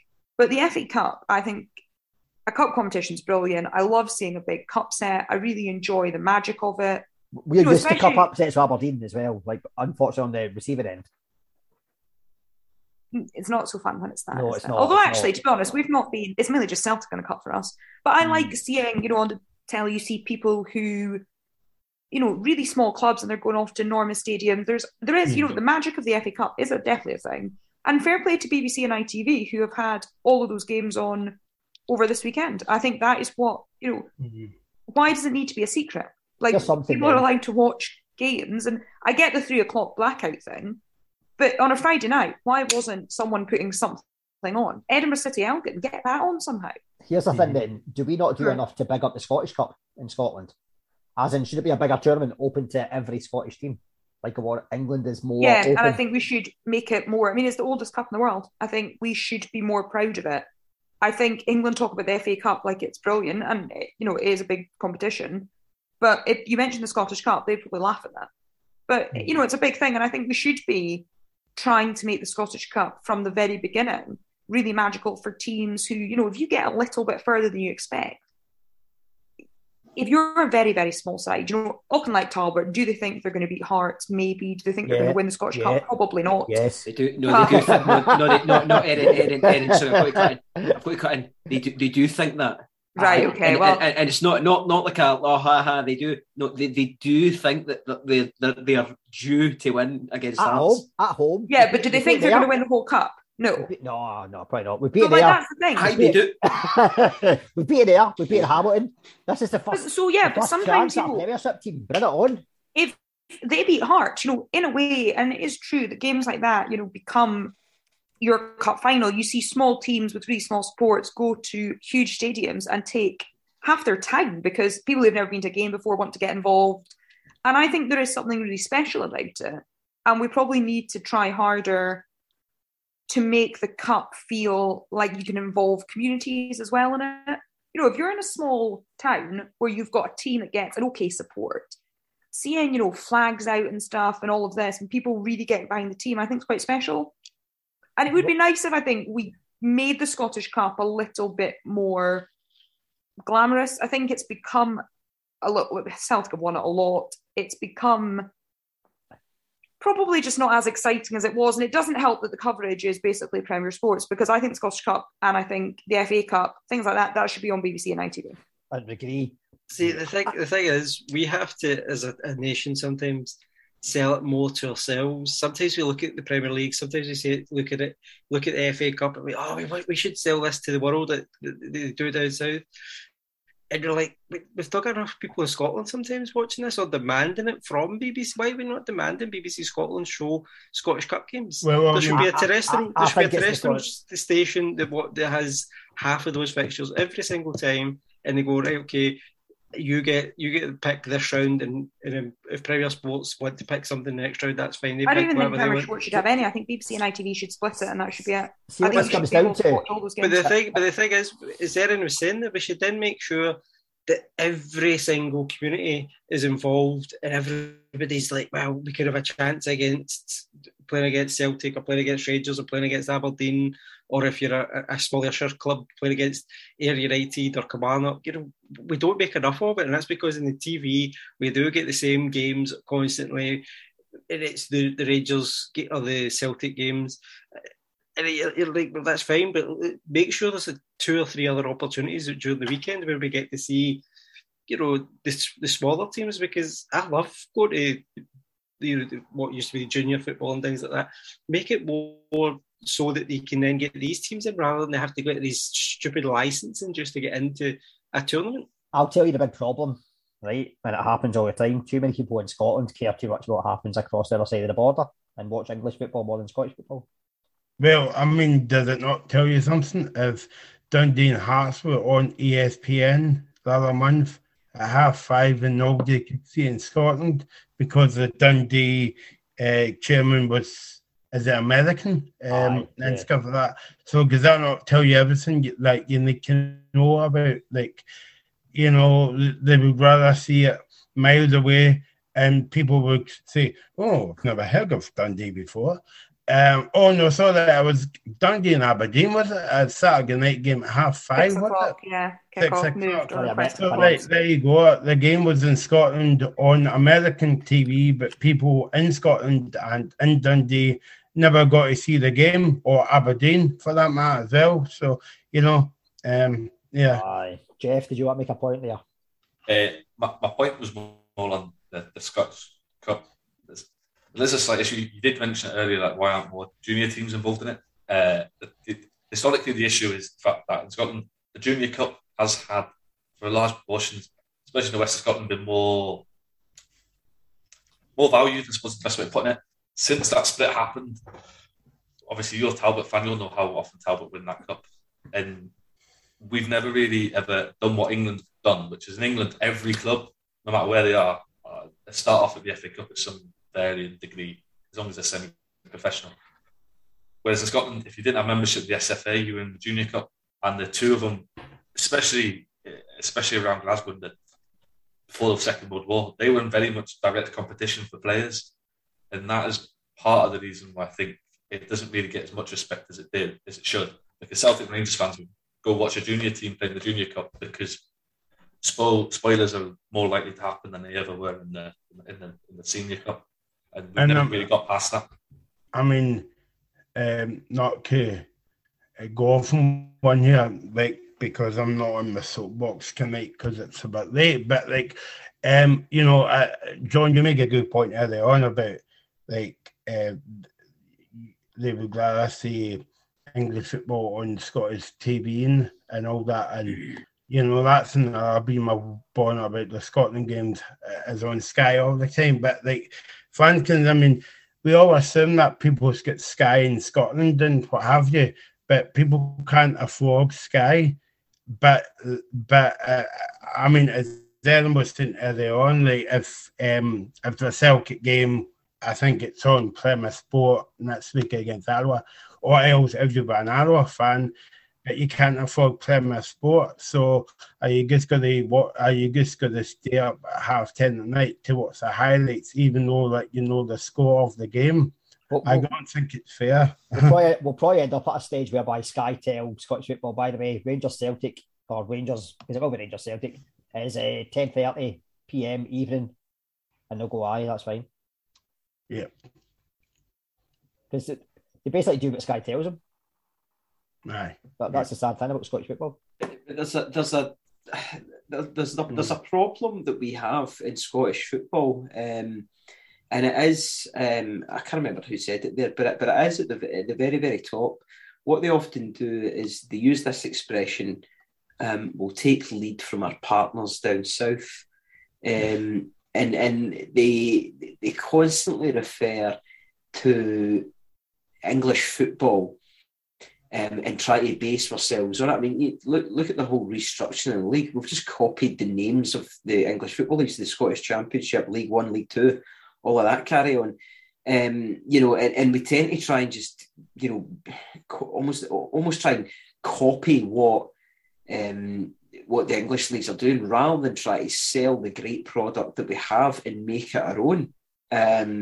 You know, and try to, like I think it was Scott said, try to actually sell it to our own populace before we try and sell it to the TV companies. See, I think as well what you were saying earlier on, like I remember, was it last season? I think it was, you only one game for the whole season that wasn't involving Celtic and Rangers. One game, and that was like Dundee United against Motherwell. And I think it was as well at the beginning of like lockdown, like last season, they had Celtic and Dundee United get up at Talladice with a 5 o'clock kickoff. Now the only reason that game was a 5 o'clock kickoff was because there wasn't any Premiership games on it again in England. Because I would guarantee that if there was a a Premiership game on in England. Dundee United against Celtic game was on at 12 o'clock. So we always play like second fiddle to England. We are like the poor boys. And, I'm sick of it now. Aye. I suppose aside from that, does they also, when fans are allowed in, how do you get more fans into Scottish football? I know it's percentage-wise, it's one of the best supported in Europe, supposedly, but could be doing more about getting fans into football as opposed to football being a TV show. It all has to be about trying to sell it again to the local public, get it more into the community, get it more into great causes that deserve maybe some tickets and stuff like that. Get some positive media for your local. We have to stop chasing certain targets and certain fans that are not there. It's don't worry about if Rangers or Celtic are getting full capacities. Who cares? Let's try to get bigger crowds elsewhere. Because I think sometimes that's another thing. We wave around that. You can 1 week in Glasgow that Celtic or Rangers are playing, and that will be the biggest attendance in the whole of the UK. Who cares? We want to get these attendances up everywhere, and I think we need to be. I think the football is more entertaining. I think the lower you go, I think when it comes to West of Scotland that I've seen this season, the prices have been absolutely fantastic and the football's been great. And that's why I always urge people to go into whatever your local team is, give it a shot. You find out that the pies are probably better. You can walk around the pitch, you can do whatever you want. You got a pint before half time in the clubhouse. Yeah, exactly. You might have a bar just right outside the stadium. Like I do at Pollock and things like that, and that's sample something else. Don't just go to your first team. Go and see a team the next week as well. See, on that subject quickly, see the West of Scotland football website now. They have a map of where all the clubs are in the West of Scotland. So get on there, people that have not been. Have a look, see what your nearest ground is, or if you fancy just a wee road trip, get away from the shop. I know Supporters Direct Scotland are constantly at the moment messaging on Twitter, these are the teams that are playing just now, tonight. So if you can make it a second team, then go. If you want a wee bit extra football, go and support these teams, because these teams won't get your 500s every week. So go and get them and help them. Livingston as well, telling people to go and watch local teams, even if they can't make it to Almondvale. Yeah. Well, Tony Macaroni, go along and see someone else. And Jeff, it's fantastic. Jeff, you watch all types of football, but you do enjoy the West of Scotland. Scott, yeah. Josh, obviously you've got your same as me, West of Scotland, and you've got your Premiership team. Erin, you've not been to. Have you been to Highland League ever? No. Or East of Scotland?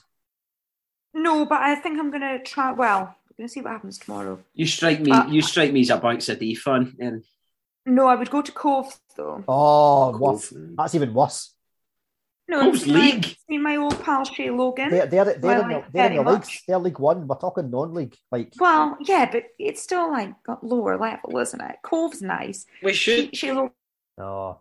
A big wave. In fairness, we should be encouraging that though. We should be encouraging people who are Aberdeen fans to go and see teams like Cove, Peterhead, or Cove. Not got good support. Go see somebody else. Well, but you know what I mean. They should be sampling different grounds, sampling different atmospheres, and seeing good Scottish football. That's the day I would go to. Nice one. Right, I think. Are you making a pledge to go see Banks of D? Yeah. I will go this season. Will you sign autographs? If asked, probably. By the way, you will love the pies. You will love the pies at so-called non-league football. You can't really call it non-league now. Green Park, which is quite cool, I think.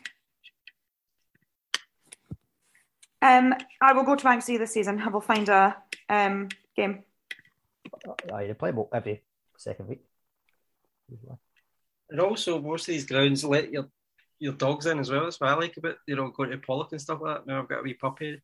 Right. I can go and take.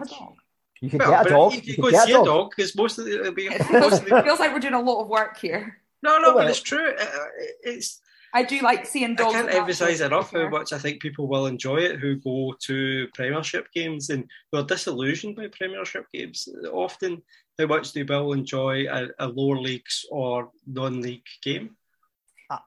yeah, and I'm you a can big take about, fan you can of go with about seeing- 20 quid and you could have the games. time of your life. In I Leicester. do like no, I like seeing dogs at games. I like it if you get a little photo of a nice dog at a game. Enjoy that a lot. Should we maybe start asking as opposed to show us your pie, show us your puppy? I'm be very keen for that. You want to start that up? You could go back to D this weekend if they're playing. They're And away. you- I've just looked. Whereabouts? I can't. I've got plans on Saturday. Oh, wait, are we drinking Prosecco or Venoms, is it? With the high society? No, Hospitality at England or something like that? no, not at all. No? Right, okay. We'll let you They're off. away. We'll let you They're off at this home on weekend. the 20. They're at home on the 29th. Right. Okay, so show us your puppy starts at Banks of D on Saturday the 29th of January. The kickoff time might be problematic. I will go. It's very handy for me. You could go to the East team, surely, East Scotland, because you're that way. I've been to Edinburgh City. That's I right. didn't have a pie, although they did look quite nice. And I kind of regretted it, to be honest. Okay, Michael, do you I have went to see Edinburgh City play Hamilton in the League Cup. I know, but we want to get you lower down the leagues. We want to get you I your can 5 vouch or though your 6. that the pies at Edinburgh City are quality. They genuinely are. But they're not as good as the ones at Bonnie Rig Rose, because they've got them kebab pies. I'd like to go to Bonnyrigg. Aye, they're worth it. Armadale do them as well. Armadale's pies are quite good. Michael, no one, Aaron, actually, I'm shocked, stunned, and appalled that you did not ask Michael as part of the opening section of the podcast your question. Michael, what is your favourite pie?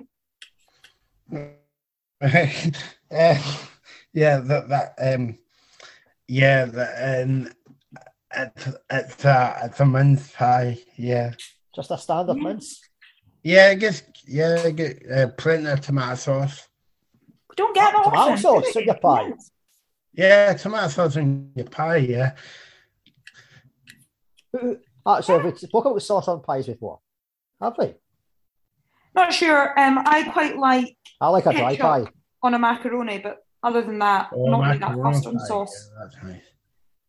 Oh, did you say custard sauce? I said I'm not that fussed on I sauce. thought you said custard sauce. Really surprised me. Aaron eating a pie with custard. You know what? I actually would quite like it if sometimes the special pie was a wee dessert pie for a change, a little rhubarb and custard pie. Oh, I'd be right. all over that. Right, I tell you what, why don't we go and see the Dragons and pitch it to them? Because you used to like It's actually not a bad idea, is it? a wee Empire biscuit at Rugby Park. So maybe actually sweet pies at There the was- football, and it would give us all a wee boost because you can't get a drink at half time. John, did you A ever wee have, sugar boost. did you ever like the wee? I don't know if this was a thing elsewhere, but I know you were kind of south side brought up as well. Do you ever go to Hasties? Remember Hasties the Hasties? bakers? Doesn't it ring a bell? What part? They had that. So they had a pie, an apple pie, I think it was. Right, okay. That was shaped like a mince pie. A Scotch pie. And it would have then strawberry sauce on top. So it was like the casing was just a normal Scotch pie casing, but inside was Right. an apple filling and then a kind Oh. of strawberry sauce type thing on top. It I've was got a pot- fantastic. That'd be great for football. You I've know, got that pots of- and a mince pie in your apple pie. Possible danger. I think right? maybe rhubarb as well was that. Possible danger here, right? So we're all used to getting a hot pie at a football, and that's difficult to eat. An apple pie, I think, has to be hot, and that could be dangerous. Apple pie. You Well, bite into- these bite ones into it too I remember quickly. weren't. These ones that I remember weren't, but you could heat them up. Obviously, that's your Oh, own a choice. cold apple pie. Hot or Yeah, I cold apple remember pie? those. Hot or cold? Who's Oh, hot? I Who's cold? think so. Yeah, it's going to be tricky to eat, but I do like the idea of a like dessert pie. Dessert, right? At the football, Why not? right? Aye. Well, it'd be good for vegetarians as well. Yeah, because I guess the only vegetarian option tends to be macaroni, doesn't it? Yeah, or the vegan sausage rolls, which are awful. But I had one at Celtic Park, hideous. Aye. Greg's ones are nice. They were not from Greg's. Unless you're vegan, I don't recommend them. Not even then, I don't know if I would recommend them. So that's fair enough to say. Oh, the other thing about football food. So Michael mentioned fajitas earlier. You tagged us, Erin, in the flatbread at Barnsley. Yeah, so it was like there's a lot of good looking food coming out of the FA Cup this weekend. A lot. There's a few questionable things as well. But generally out of the FA Cup, there's quite a lot of nice looking stuff. Because obviously that's the other thing about the magic of the cup. You get to go somewhere else, you get to go see another ground, you get to try out their food. Yep. And the lower league food always does look nice. Exactly, Erin, you're missing out. You're going to love it. Your mind will be the thing blown. is, the one thing I'll say about England is that as much as I love a pie, it is really nice when you see something different, and England are very good for doing different. Right. Okay. Do you like Stovies? Not my fave, to be fair. The No, potatoes but a bit too much. You do get Stovies sometimes at the tier 5, tier 6 football. Mushy peas? Mm-hmm. No. Soup? Yeah, I don't mind a wee soup. Aye. So this is me just talking about one ground, by the way. Soup, mushy peas, Stovies. Trying what else? What else have you seen, Jeff and Scott, in terms of non-pies? And Michael? Non-pies, did you say? Aye, non-pies. Paradise for about 3 games this season with doing a chili dog, and that was the bollocks. Well, I don't know if I would eat a chili dog at a football going by the toilets. Mainly burgers and stuff I've seen. Nothing I would. extravagant. This was soup the one that I thought was impressive. Yeah, so this is Gloucester City. Right. If you can see that, that's like a hot dog, but look at it. Oh, does it get stuff on it? A dirty dog? Yeah, it's huge as well. I like a dirty dog. $5.50. Aye, well, Donald isn't happy with that page because he says that quite often they're at it in terms of the prices and all that, but there is some quality scran that. The one that you tagged me. Yeah, you're not saying Donald was moaning, are you? Donald, I can assure you, Donald wouldn't pay a £5 for something anywhere. I can assure you, Donald would moan at absolutely everything and anything. We've not hit a football topic yet that Donald hasn't moaned about. Does he listen to this sometimes?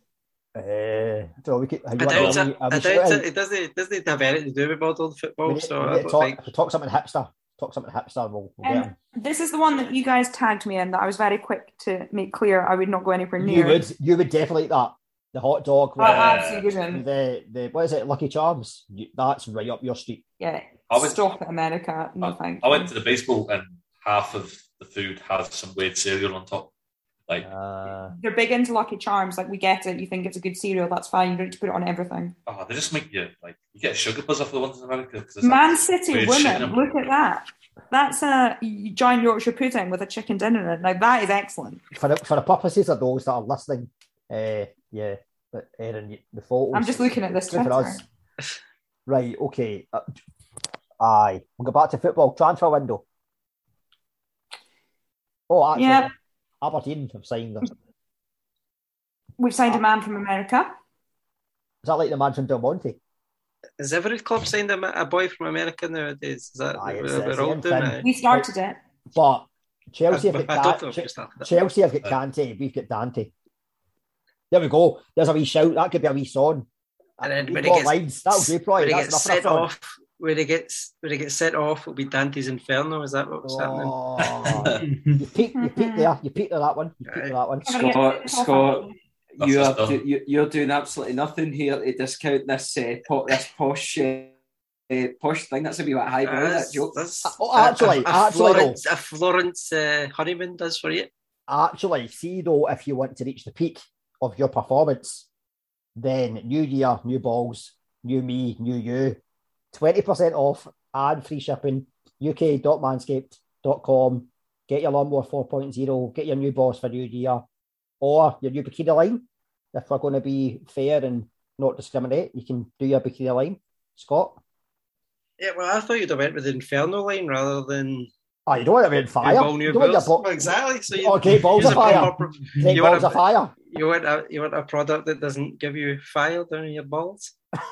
You need to see a doctor for that. Apart from the fact they will make the balls will be on fire, but in a good way, as in they'll be looking polished and flames emoji, not actual real flames. So get involved. Plenty of stuff going on. We've always got a discount going. And there's also the refined cologne, which it should say Manscaped is not just for below the groin, it is for above the groin. Get some refined on you and you'll be smelling good all over and looking good all over.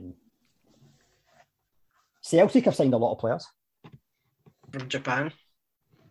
A lot of Japanese players. And I've got to be honest, John, you're really, a lot of the Celtic fans are, because of the success that Kyogo's had in the first half of the season for them, and obviously he's been brilliant. He's been one of the best players in the league this year. I just don't know if they're going to be able to replicate it again by signing, more players in the same league. I mean, I'm sure they'll be fine, but I think a lot of them are expecting. Is it 2 more players from the Japanese league that they've signed? 3. 3. Yeah, so I think a lot of them are expecting 3 more Kyogos, and that's just not going to happen. So interested to see how they go though. How did Kyogo go? You said go. I don't know. No. Where did that one? I did well with it. Come on, I did well with the Manscaped ad, right? I can't get it. It's like the darts. You don't hit all the doubles. I'm like Josh. So I'm always a wee bit suspect when you go to the same market too many times. You look at Rangers and Advocaat's time, and he brought a lot of Dutch players in. Rickson struggled to begin with. Bert Kotlerman wasn't the player that was promised of him. It was that League Cup semi-final goal though. Exactly. And obviously Rickson did come good in the end and things like that. So, but it's a case of not every player's going to hit the targets. But it'll be interesting to see just how many of them do and how they all kind of settle in and things like that. Kyogo has done fantastically well. They do look as if they could be the parts, but then you dig a wee bit deeper, you see some of the a couple of seasons ago they weren't scoring, or they're not full Japanese regular internationals. So but then that's probably why Celtic are wanting to bring them in, or why Ange wants to bring them in, because he doesn't want them too established anywhere else anyway, because he can then mould them. It's just very interesting. And to be fair, I don't know if it's to be fair or not, because they've been very quick in this transfer window, and that's something that Celtic never really are. But then I always think, are they being quick in this transfer window because they were very late in the last, or they're being very late in the last transfer window? Did they miss out, or were they wanting to see how Ange got on before pressing the button? And is that kind of a bad showing on what they thought of Ange to begin with? I don't know, but a good thing though. Maybe they trust Ange to sign the right players as opposed to relying on some director of football. No, not 100%. But why could they not have done that 6 months ago, a bit earlier? Do you know what I mean? Why did they have to kind of prove himself almost with Kyogo? The Celtic don't spend money in the summer until they're out of the Champions League. And that's why I think most of the time they're out of the Champions League, because they don't speculate to accumulate. So I'm very intrigued by how Celtic are going to be in the next 6 months. We should say Celtic have signed Daisen Maeda, Yusuke Idegechi, and Rio Hatate. And I hope I'm pronouncing the names right. To be fair, I'm actually probably quite. I've got no vested interest, so I don't get it. But I'm actually quite excited by the fact that they've decided to go to this specific market. I find that somewhat refreshing, to be brutally honest with you. It's the same way as Aberdeen have gone to the American market because they know it. I like the fact that they're doing that. We're not just signing random lower league English players. I'm not saying that English specifically players, but players that have spent their time in English lower leagues. I find it quite exciting. It's the same way as Celtic obviously signed Johnny Kenny from Sligo. I like the fact that they're now going back to doing that. I think I said it on the very first podcast I was on, that I don't understand why Scottish clubs don't go to the Irish teams more. St Johnstone have done it a lot with Bank, clearly. I don't know though. I would say though, it's the first time I think they've properly gone to a market and gone mass bought, but they've always went and looked at different markets in the last 10, 15 years. Celtic, they've bought Japanese players in before, they bought Asian players in before. Israel's been a market that they've used a few times. A lot of kind of Eastern European countries, even the Van Dijk time, they were looking at these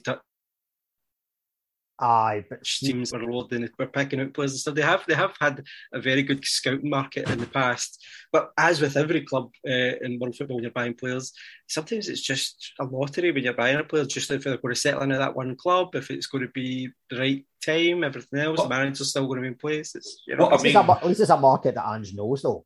And looking at Australia as well, was it Reece McKee? Is that right? Yeah. What I meant more is this is the first time in a long time they've gone for players that don't overly have a great salon potential. I mean, none of these players that they've signed are particularly. I think one's quite young, but I think the rest of them are mid-20s. So unlike when they tried to tap into, like, if anyone watched the Africa Cup of Nations, Hekundai Benyu was playing earlier. He was meant to be the next Scott Brown or whatever he was meant to be. They signed him young. This is the first time that they've actually gone and signed for a long time. They've signed players that aren't young boys, effectively, with potential salon value. Yes. They are Swiss. One thing that I'm going to be quite interested to see is to see how these and I don't mean to get into the area of football cliches here, but we've talked a lot about how Kyogo's has earned a bit of a reputation for diving, and that he struggles with the kind of physical side of the game in Scotland. And I don't know, I don't watch Japanese football, so I don't know if it is more of a kind of Spanish style, more of a kind of tactical game out there where the physical stuff gets put as second string. And it'll be interesting to see how these lads adapt to playing in Scotland, and particularly for me as a Rangers fan, particularly for the first Old Firm, to see. I'm assuming that the fans will be back by then, hopefully. And I'd like to see a wee bit of a baptism of fire for the three new Japanese boys. Yeah, I thought Rangers fans were experts because they've all said the signings are awful, so they must have seen them play, obviously. I think what you were saying earlier on about marketing Scottish football, if Celtic do sign players from Japan or whatever, it's good. It's a good outlet for kind of like Scottish football could sell the game overseas, and you never know, the game might be shown in Japan but not in Scotland, but never mind, that's another. Did they have Sky in Japan? I'm not sure. I've looked at Sky everywhere. Yeah. If you get to the cup, you'll see the Sky. No, I mean, seriously, I'm looking forward to seeing the three players, and I think the Old Firm, the Glasgow Derby will be a baptism of fire for the three Japanese players as well. And I think you've got to give credit to maybe Angie Postecoglou a wee bit, because he came in to the club and Celtic had a five-a-side team. And he brought in 12 players in the short space of time. And again, I'm hearing good vibes about Michael Nicholson, the new CEO of the club. Is doing brilliant work, and I've heard a few people saying that he's been getting deals done earlier. Whereas if it was back in the day, if it was Peter Lowell, he would say, "Yeah, I'll sign him tomorrow. And then at 5 to 12, he's like that. He went to come to Celtic. And then by that time, it's a bit late. Either way, down the road, I'm thinking of I think it was Jackie McMahon a few years ago, more than a few years ago now, that he was outside London, and they got a phone call from Peter Lowell to say, "You want to come to Celtic?" But what was it? It was too late. Then he was 5 minutes away from where he was going. I can't remember. Can't even remember if it was Jackie McMahon, but it was some kind of player. So yeah, it'd be interested to see how they do the Glasgow kind of derby as well. A midweek game as well. So it's going to be a bit weird watching an Old Firm game on a Wednesday night. Who else do we think has done good business in the Premiership in terms of transfers so far this window? Only 10 days in, to be fair. I'd say I say good business. Right, St Johnstone, we don't really know if their business has been good. I know Dan Cleary's quite a good player. He's a really good centre half. They've signed obviously the legend that is Nadir Chistry. The players that St Johnstone have signed, we don't know if they'll be good or not. But what we do know is they've obviously panicked, and it's the first time that we've really seen St Johnstone effectively panicked by in the window. Even in the summer windows, you don't really see them do a lot of business. But I think they've done a fair bit. I think up until the weekend, they'd signed a player every day since the window opened. So I'd say they've probably, I don't know if it's good business or not, but they've done the most. And St Mirren might have the worst bit of business for them because it looks like Jamie McGrath is going to Aberdeen. That seems to be increasing in speculation, which, if McGrath can go back to the form of last season, would be tremendous for Aberdeen because we missed a goal scoring midfielder. I know Ferguson does it, but a lot of penalties as well. If you get McGrath in, that would be a good move. And allegedly, there'll be a player going the other way. I don't know who though. Maybe it'll be Conor McLennan. I think Matty Kennedy might be a shout. Or Dean Campbell. Yeah, maybe. But it's only speculation just now. It seems to be, from what I've read online, it's pretty much a done deal. So hopefully it's not just someone stirring things. Because Dave Cormack did put a fan on a place on Twitter last night and say no, Terry Jenks is not going back to Brighton. So that was an interesting one. Hopefully he doesn't end up with egg in his face like Kurt Broadfoot. It's always a good sign. It's always a good sign, John, of stability when you've got your cheering and arguing with fans on Twitter. Is that the American influence? So because you see that all the time with a certain like Fulham. Who's the boy that runs Fulham? Al-Fayed, is he still there? No. The guy who owns the Jacksonville Jaguars, his son does a lot of the kind of transfer stuff and things like that. Can't remember his first name. He's involved in wrestling. Right, so he likes a good bit of social media. I remember when they got not relegated and he's attacking fans, this, that, next thing, and he's trying to prove that his transfer business was good or whatever. And you're like, just see if you have to do that. You're not doing your job properly because you shouldn't be worried about that. By all means, the fan getting told because fans are allowed to spout bullshit all the time. Is it really bullshit? He just speculated that the boy might be going back to Brighton because Newcastle was in the know. People that are in the know. They're not in the know at all. Just because he's a taxi driver. It's like Chinese whispers that I've told you. By the way, Lukaku signing for him. Is Cormac going to then answer every single one of them? Do you know what I mean? It's just like you've got more time in your hands. Do something better for your football club than Aaron knows because he's one of the ones that does claim to be in the know a lot. So it's a case of just carry on. It's actually a big sign of stability and a really great sign of things happening at the club. So don't think it's embarrassing because it's not. Yeah, it's. I always think. It's just it's just always a wee bit embarrassing. I think the thing is though, like the Rangers board and the Celtic board have the freedom of the Central Belt press. Aberdeen don't have that opportunity. No, but even when you think about Rangers back 10 years ago, whatever, when Green got involved with Rangers and stuff like that, that was embarrassing every time. Charles Green was embarrassing. Yeah, Charles Green was embarrassing. Talk Sport, or it doesn't have to be on social media. You could have your best pal working at Talk Sport and Sky Sports News and have them coming at your hospital bed and all that. That's just a fucking embarrassing. I mean, it's the same. It's the exact same thing. I think with social media, sometimes just wrap it and just carry on and do your job. Don't worry about in the know, in a Scottish football agent or any of that shit, and just carry on. Aye. Probably I'll end up looking like Phil and Jamie McGrath signed for like Hibs after he said he signed for Aberdeen. or Cormac will look at Phil and Brighton bring back Teddy Jenks. But yeah, it's just I don't know. I just don't see the need for it. Last time Dave Cormack did something that some people said was embarrassing, we beat Hibs and then got a point at Ibrox and then beat Hearts. So maybe. And then what happened after that? We don't talk about that. Winter break.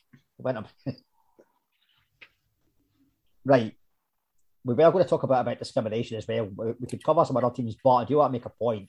we spoke about the Morton situation the other week, about fans getting accused of racism and did it happen, did it not happen? Because there's a whole thing, if someone never heard it, that means it never happened. Well, fans have now been charged and banned. So I'm sure that happened at the game that I was at. It was at the Raith Rovers game that happened. Not the Raith Rovers game, sorry, the Ayr United game. Let me think back. Fortune VR. However, regardless of what game it was.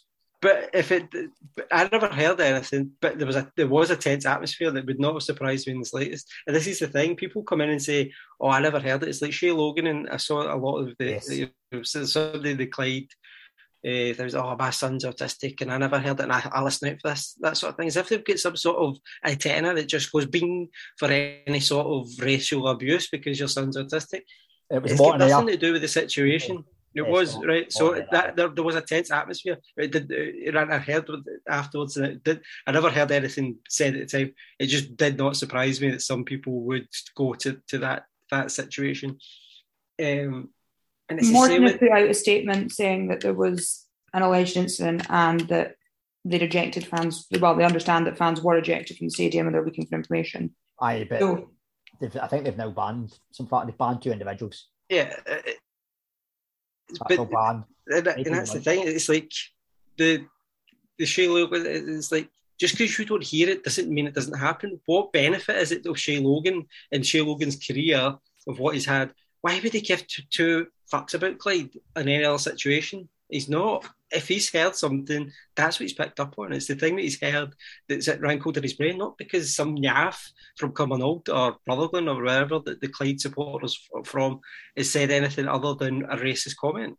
And then there was Partick Thistle fans that weren't even there saying that it never happened. A Partick Thistle Ultra? Yeah, I've never seen a Partick Thistle Ultra yet. To be fair, I acknowledge, obviously, what Shay Logan said, but I think we do have to be careful on this line of. I think we do have to say allegedly until it's proven otherwise. I understand what everyone's saying. I don't think he made it up personally. I don't really get why a footballer would, but I'm also conscious of we've stated for the better part of 45 minutes on how we don't make enough of the Scottish Cup like they do the FA Cup in England, and then it appears that every weekend something's happening more and more, and we have to tread the fine balance between trying to increase engagement in the game and calling out the idiots. And the thing on that though, that's not happening just in Scotland, because in England they're talking about fan behaviour in terms of we've seen FA Cup objects getting thrown at the Crystal Palace. Michael Elise. Yeah, there's incidents like that. It's not. I think it's not just a Scottish thing that there's a these things happening. England. I mean, we only need to look back at the Euro final and what happened there. But now go further away, go into Europe and all the rest of it. It's a case of so we don't comment on it because we're scared that people are going to look at it as bad. Is that not the reason why we do comment on it, to show what we actually not compare ourselves to other countries and concentrate solely on ourselves? That's my belief. I believe that sure the racism and the red card's got most their ideas and principles are okay and correct. They are the 100% things you should be doing. The fact that when Tam Courts said that his player was basically abused, people came out and slammed Tam Courts as though it's his fault for showing a set of fans show racism on the red card t-shirt. That's the sort of thing that I think is the problem. It's the fact that we, instead of standing up and saying like, no, we need to fight this disease head on, we're more than willing quickly to be like, well, England do it, and Germany have got problems, and Spain have got problems, and Italy whistle every time someone touches the ball. That's irrelevant. That's not Scotland. That's what we need to, as a country, stand up and start fighting against. That's what we're trying to do. That's what you're trying to do. Talking about Scottish influence, mostly, I think. See, I've got a real issue with this, right? Because I don't know what everybody thinks here, but I think that taking the knee before the game has lost the message completely, because it's still happening, and not even football, but in society overall as well. And I mean, that incident with a Rangers player last season, was it Kamara in the European game? Ibrox. Yep. Czech, Yep. the Czech player. Yeah. Well, in a way, I blame UEFA for that because we all go to football, the team that is in European football anyway, and they show you a video before the game from UEFA. Now, that's a waste of time, that video, to be honest with you, because the UEFA is not doing anything about it. So, I think they're just maybe like ticking a box there, as it were, and say, yeah, we're doing something about it. But are you really? No, you're not. Because it's still the same. Football is meant to be, like bringing everybody together and stuff like that. But it's still like dividing kind of like people into kind of like wee boxes as well. I don't know if I'm making any sense here, but I guess those all taking the knee has lost the whole meaning about racism in football.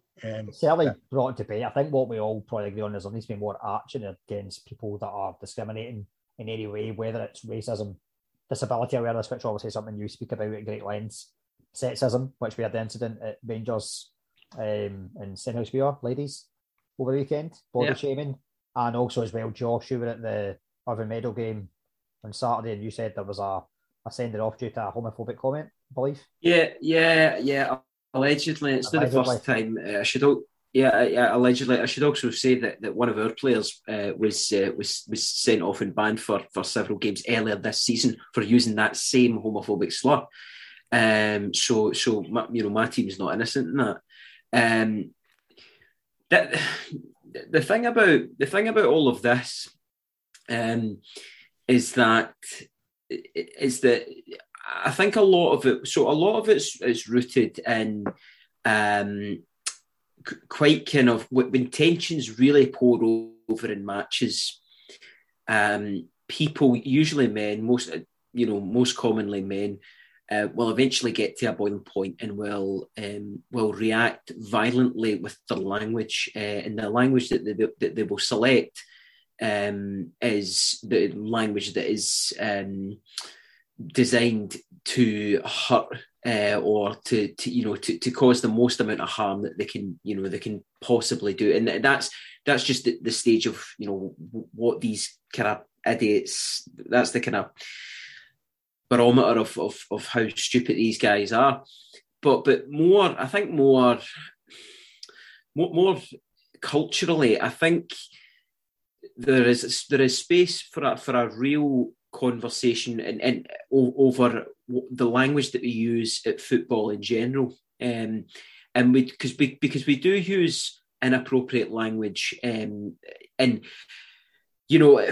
of the things that I hear. So football, it's not just so you hear homophobic stuff all the time.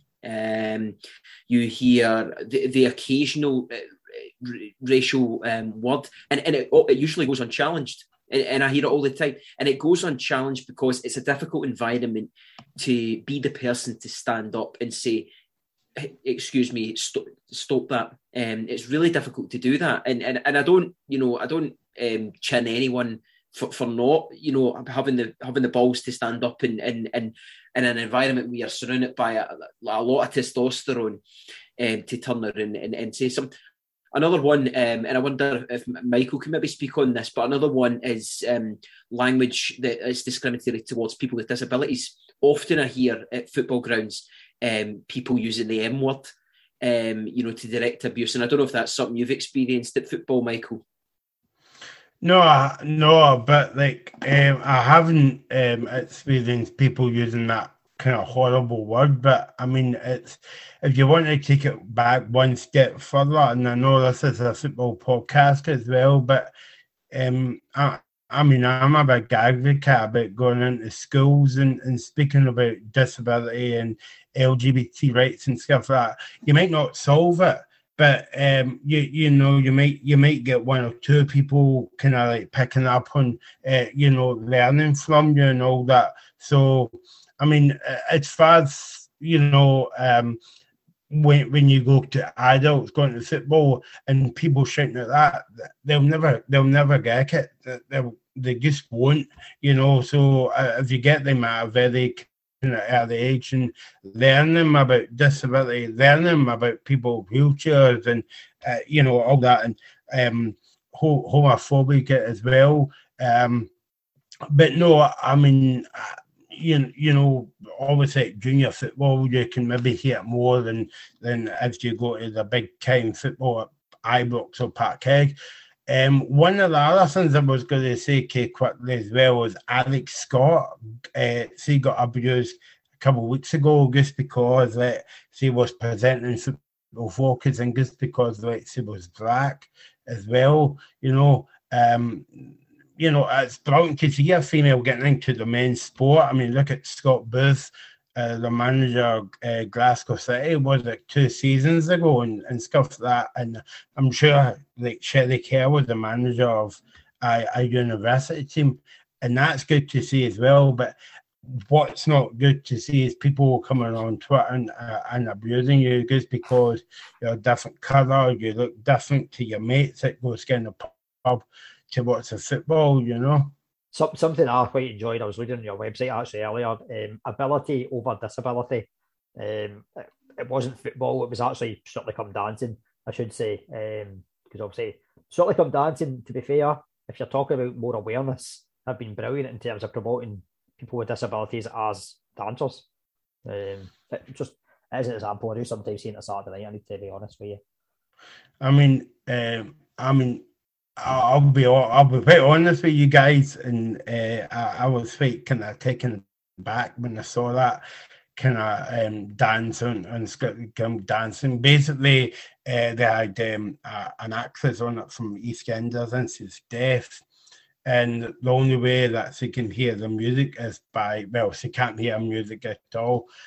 All she can hear is the vibration coming up by her feet and legs and stuff like that. And there was a bit of the music where the music just stopped for like 10 seconds or whatever, and that's what she could hear. And you know, and I was like taken aback by that. And obviously she won it and she got the final and all that, and she done it again, and that was still a kind of like moving thing. I mean, even on Saturday in Football Focus, that programme I don't really watch that often because, again, Scottish football's not well promoted on that at all. They had a bit about, I don't know if any of you guys saw it, about cerebral palsy, football, the Scottish national football team. You know, and cerebral palsy is for people with like brain injuries and all that kind of stuff. And that was good to see it on kind of like mainstream TV as well. And a big shout out. I'm not doing a TV roundtable, but BT Sport done an excellent job last season because they covered the first disability football tournament on the TV, and it was on for like 2 days. And okay, it was in England, but I don't care. I was still promoting football. But yeah, I mean, back to what you were saying, Josh, about half an hour ago. So you know, there's still more work to be done in football clubs to do more as well. I know that Packet Thistle has doing a bit of work at the moment about amputee football, and I think Dundee United was as well for a wee while as well. I'm not sure about Aberdeen and stuff like that, but yeah, clubs who follow suit and fans who just behave. You know, go and support your team without calling them M or any other horrible names, you know. Throw a pie at them if you... No, I'm only... You can exit that bit. That's what Stirling Albion fans did the other week, actually. But the thing is, I think for a lot of this, what we need to get is more people talking about it and people who have dealt with it. You know, I think one of the biggest things was when Motherwell decided they weren't going to do the kneeling issue, but they had their black players talking about instances that they'd gone through as footballers and on social media, on the pitch, whatever. and it was the biggest kind of eye opener you can get. And about, I know power chair football's got a wee bit of exposure recently. I filmed Clyde's power chair football team 3 years ago, 4 years ago. They should have been well behind. So it's well behind the times for mainstream media to pick up and that sort of thing. But when I was speaking to people like Kieran, it would see when you hear somebody talk about scoring a goal that they thought they could never ever do, it opens your eyes to so much. You're thinking about how can I look at I was writing earlier about the body shaming and stuff with the women at Stenhousemuir ladies, and it's like people were having a go at them for celebrating they scored a goal because they lost 14-1. You're like, well, they're part-time footballers who just enjoy playing football, so they've successfully negotiated a tactic that's won them a goal. They've scored a goal.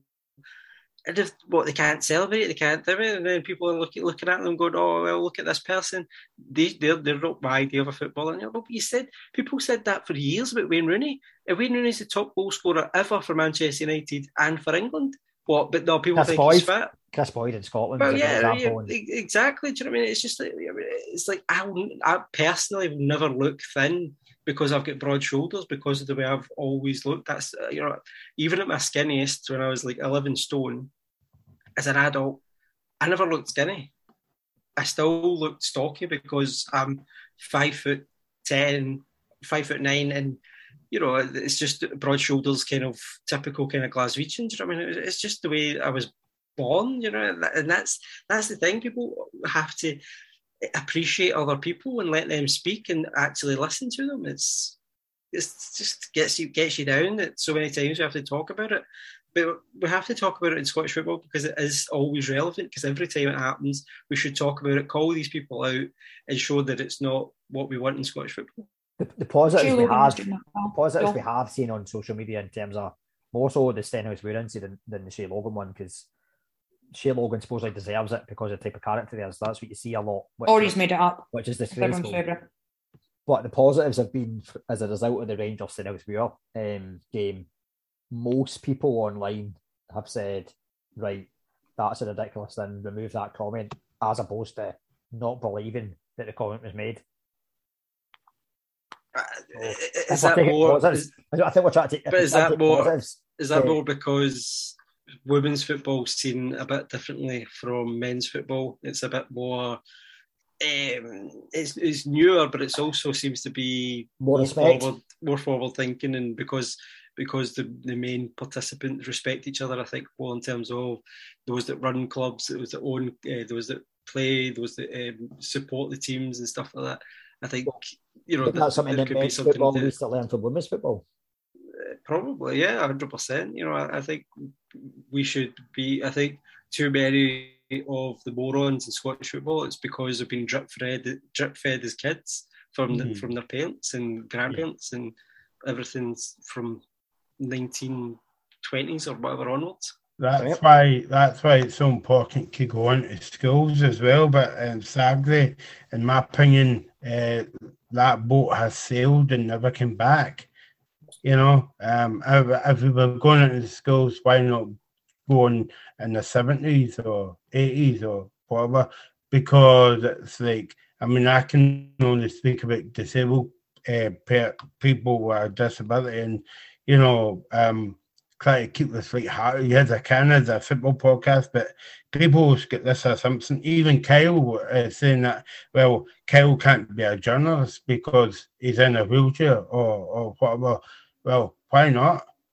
And obviously you could say the same about me. I've got cerebral palsy. Well, Michael can't do, because I did some work for reporting Scotland last week and stuff, and people would be like, well, how can he? He's disabled, but that's discrimination right there, as well. And it's the same with black players or homophobic football players or whatever. Sadly, it's across the board, but the sad thing is, it's ingrained in our society now, and it's very bloody difficult to try and delete that out of people's dictionaries as well, and it's too easy going to football, and it's too easy saying, yeah, you know what I mean, and nobody questions them on that as well, yeah, I mean, it's really a big issue, and it's one that needs to be kind of like spoke about. I know it's not, let's speak about this subject, but it needs to be addressed in the right possible way, and that the football teams should be doing more to bring everybody together, because football is for like everyone, it's not just for a particular man or woman. It's for football as we are one, basically, if you see what I mean. I'm going to stop talking there, but it's very important, that subject. It's massively important points, and I think it's something we touch on regularly in terms of any discrimination that, I don't know, puts folk down, or folk can't do this, folk can't do that. Why should people be telling people they can't do things? Go back to Josh's point. I think we can. I think we go back to what Josh was saying originally. I think we should be telling people, do you know what, act a wee bit better at football. Do you know what I mean? Even when it comes to swearing, people will be shocked because of the swearing, obviously, that I do. But see, at football, I don't shout and swear. I don't say certain things because I know there's kids. Mm-hmm. Just because the kids aren't with me doesn't mean that I shouldn't respect the fact that these parents have brought these kids and probably don't want to hear certain words getting shouted out. Sometimes it's the kids doing the shouting, don't get me wrong, but that's because they've been taught by other, that's acceptable at the grounds, which we should maybe rethink. I'm just going to shock people, but I'm not originally obviously from Scotland. I'm originally from Birmingham, which is obviously famous for being a lovely place. And I moved to Scotland when I was 12 years old. I moved just outside Glasgow Coatbridge, which is obviously a lovely part of the world. Highly recommend a visit. And from my personal experience, I was detached. I had no idea of the old firm, obviously I'd heard of it, but I didn't have an idea of just how intense it was. When I was going to school, Sky no involved at that point then? I believe it was something to do with Rangers and Celtic voting against the SPL TV. But what I found from my personal experience, and Erin might know this as well, coming down to the central belt, is I got told a lot about sectarianism, and it's a thing that I've learned over the last 20 odd years. Is in Scotland we are fantastic, especially in the West, are fantastic at drilling into people in schools that sectarianism exists and what the words are associated to it and all that sort of stuff and how it's wrong. We're told it's wrong. What we're not taught in any way, shape or form is how to deal with it when we hear it, or how to broach the subject and make it clear that why it's wrong. Like, we get told why it's wrong, but we don't ever get that hands-on experience of how to counter it, how to stop it, how to deal with it. And what I've learned over my time is that Scotland is a fantastic nation. The people in this country are phenomenal. They are probably the most welcoming in the UK. We've seen in the summer, we stopped 2 people being illegally removed from their home. Like, we are, as a society, a phenomenal society. But we're also absolutely fantastic at putting our head in the sand and ignoring subjects and not broaching the subjects that touch a nerve or might make people unhappy. And we are world-class experts at it, to be honest. Like, fantastic. And this is a problem that is getting worse and worse. And we're doing the right thing, bringing it up, but we're never, ever coming to a conclusion. We're just talking about it. We never break through that glass ceiling.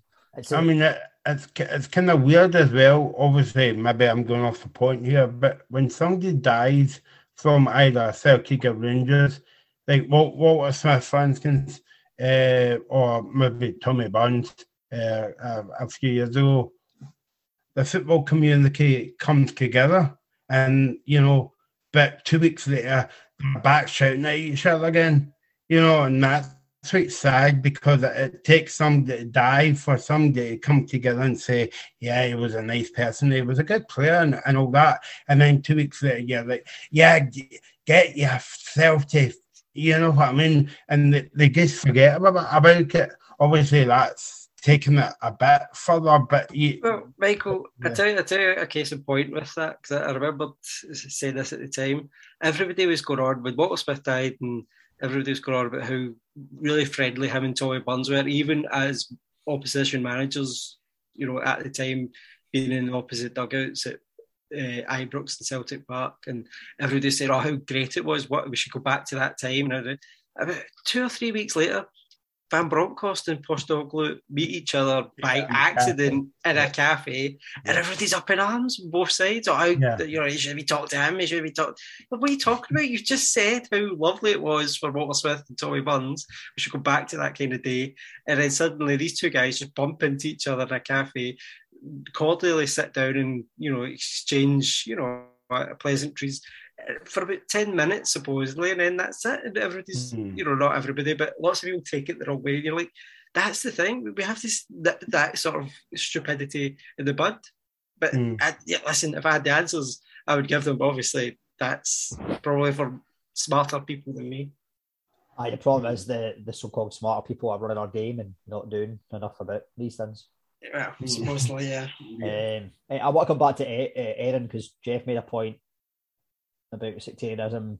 Edinburgh, it's not really a thing, is it? Really?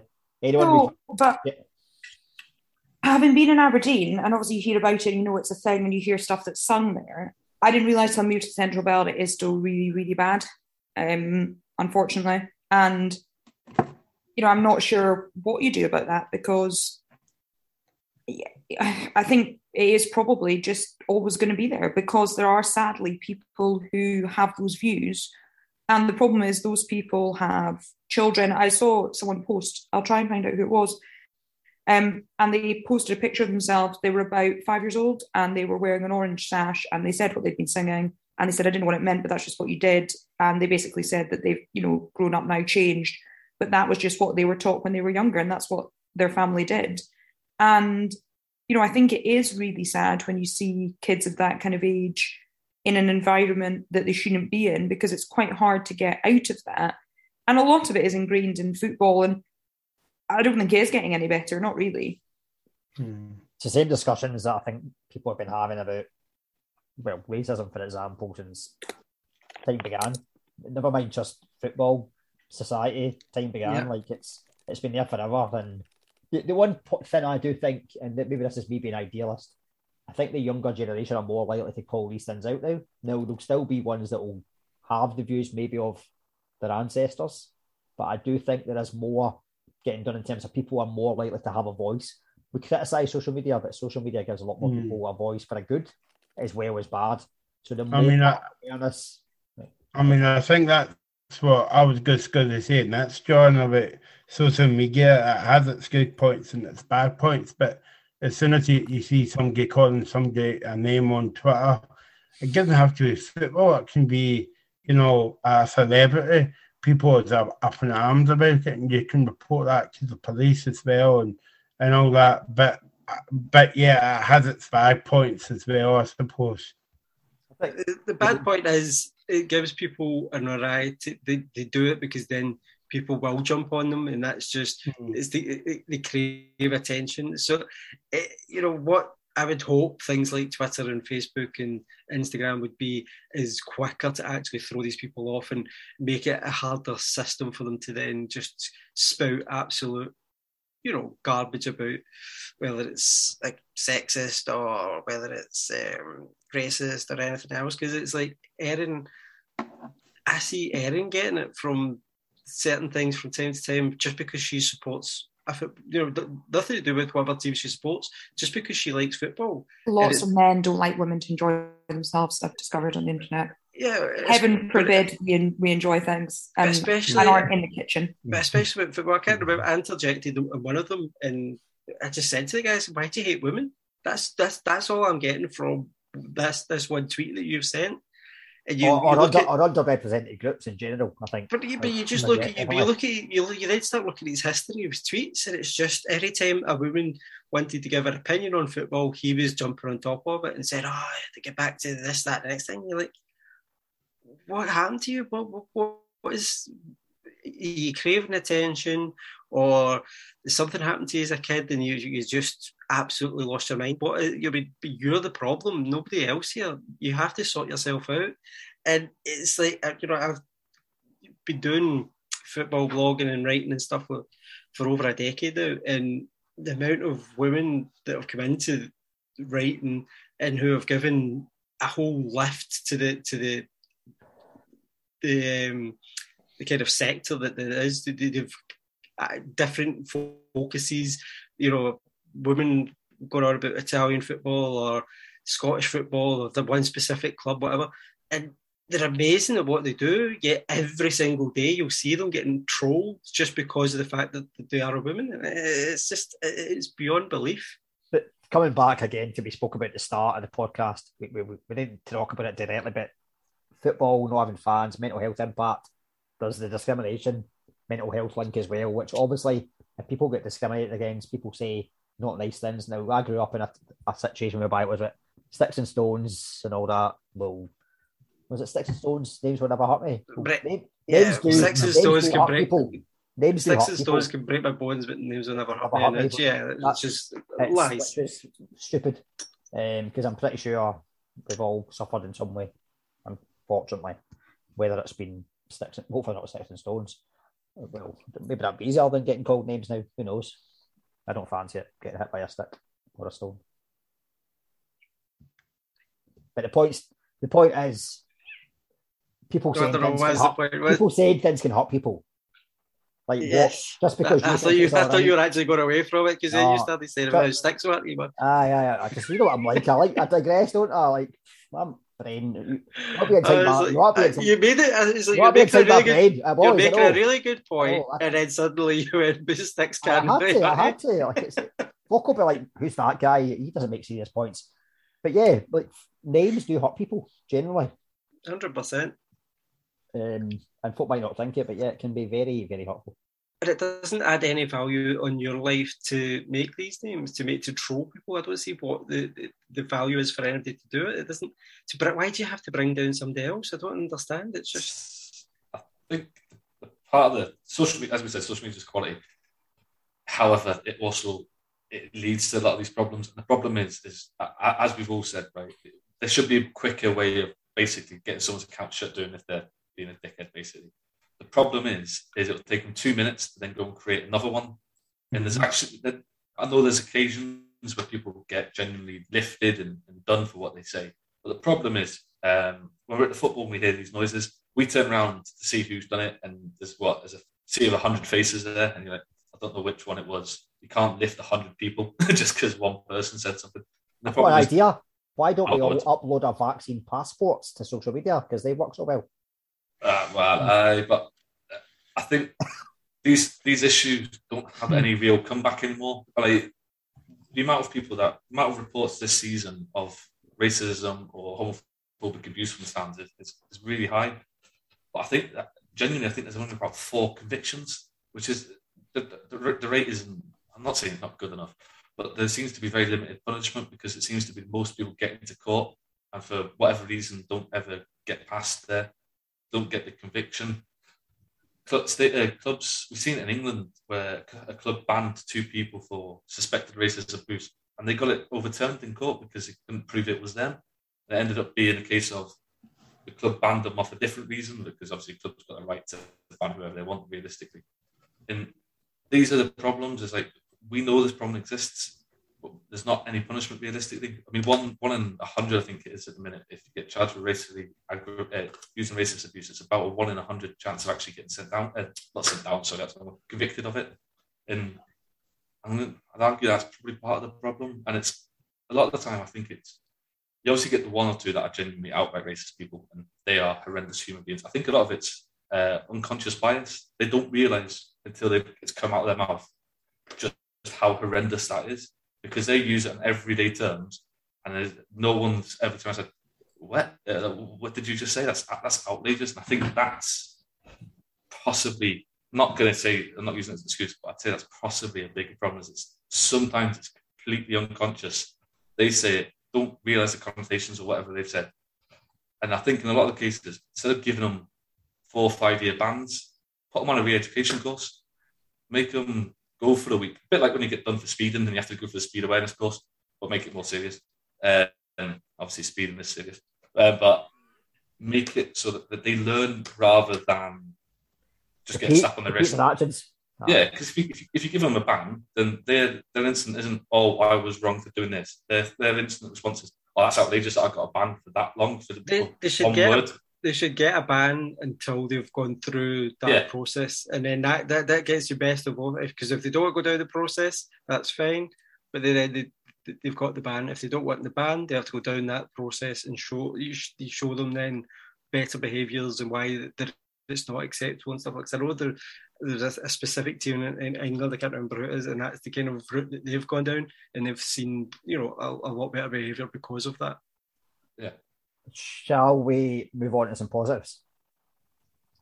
Is there any positives? No, not maybe in this subject as much, apart from that people do get re-educated and learn from mistakes, and we end up with a better society. You had a positive before Christmas, did you not? COVID positive? I never had a positive, no, but I'm sure most people have been affected by some kind of positive. And Josh, Erin is desperate to get her positive moment in. No, Josh. She wanted to earlier when I said about young boys and where they're from. About my flag joke. It's always every week we hear it, but do it. It's like, well, Michael's not heard it. Well, like comedians, like they have their wee things they always say. But yeah, so Michael hasn't heard it, so he'll probably enjoy it. Probably. One of my favourite international teams is Switzerland, Michael. Because, you can say what you like about them, but their flag is a big plus. Right, so let's go on to the lower league predictions anyway. That would be the best. And so, at the turn of the year, we were losing 8-5 against Ali Graham. Well, Ali Graham, we are coming for you because it's now 8-7 to Ali. So, well, it's also going to be we're going to win this week, so that'll be all square, won't it? Well, that is the plan. I mean, I'm looking at the five of you. To be fair, it's been John and me. I'm just saying it's been us. Like, I think some of you have been involved in maybe some good scores at some point. Maybe not this season. I don't know. So, who do we pick out the five of you? Because there's obviously 3 games. Michael has to as a guest. So no pressure, Michael, but you're in. There are plenty of times, so I'll step out. Aye. I'll do one, please. Thank you. Right, so Josh and Jeff, flip whatever. You're Manscaped. Josh can do it. I've done one the other week. Right, Josh. Right, okay. So we've got Erin, we've got Josh, and we've got Michael. Now I'm just going purely alphabetical. So Erin, your game will be in the championship.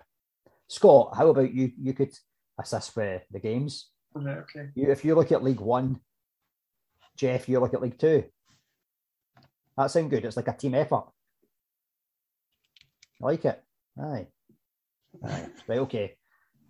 The championship has to be a Saturday game. So we're going to go for Dunfermline against Hamilton.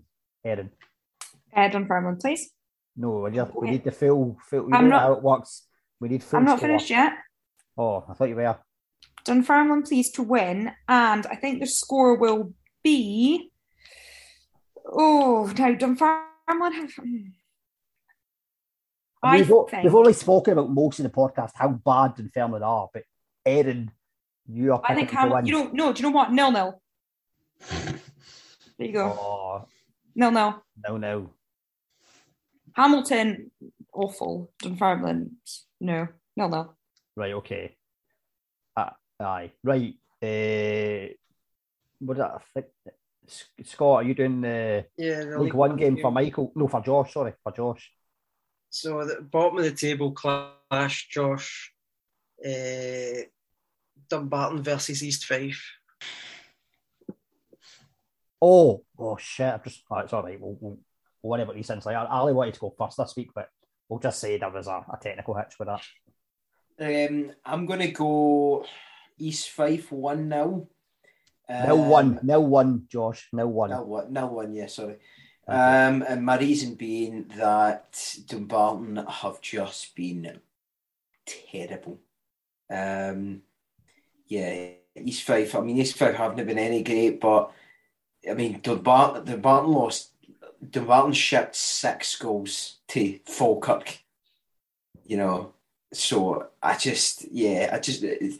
I've got to say, if I was picking a game to go and watch in Scottish football this weekend, it would not be that one. You know, I mean, Dumbarton and East Fife, good clubs, good supporters, all that. Dumbarton's actually a great ground in the kind of shadow of the rock and all that. But yeah, I wouldn't be rushing across the country to go to that one. So basically, East Fife. What's going to happen is it's going to Metal. 0-1. You predicted 0-1. It's going to finish a 5-5 draw after you saying it's been probably.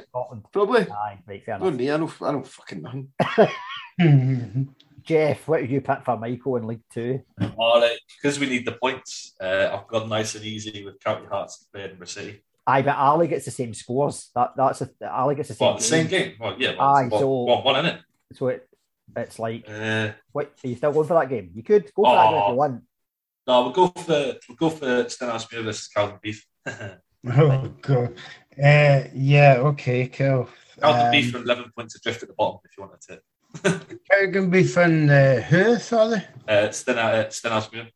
Stenhousemuir. Right. I will go 2-1 Stenhousemuir.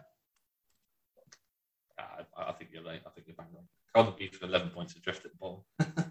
Right. Okay. They'll be playing Lowland League next season. Well, as long as playoffs happen and all that type of thing. So we've got Erin has gone for Dunfermline Hamilton 0-0. Josh has gone for Dumbarton 0, East Fife 1. And Michael has gone Stenhousemuir 2, Cowdenbeath 1. So let's make it 8-all. And then Ali will really be getting nervous. So I think. Are we doing a wee guest special? We always do a wee few questions, don't we? Remember the questions. Now we need to think of some new ones, Erin, because remember some of yours were Christmas related. I had Christmas related ones, but I do have one question. Right. For Michael. It's January related, I would say. Probably only last the month. Is that about do you have any New Year's vegan food? Is it about vegan no. food? Oh. That's all right. It's all right. Do you have any New Year's resolutions, Michael?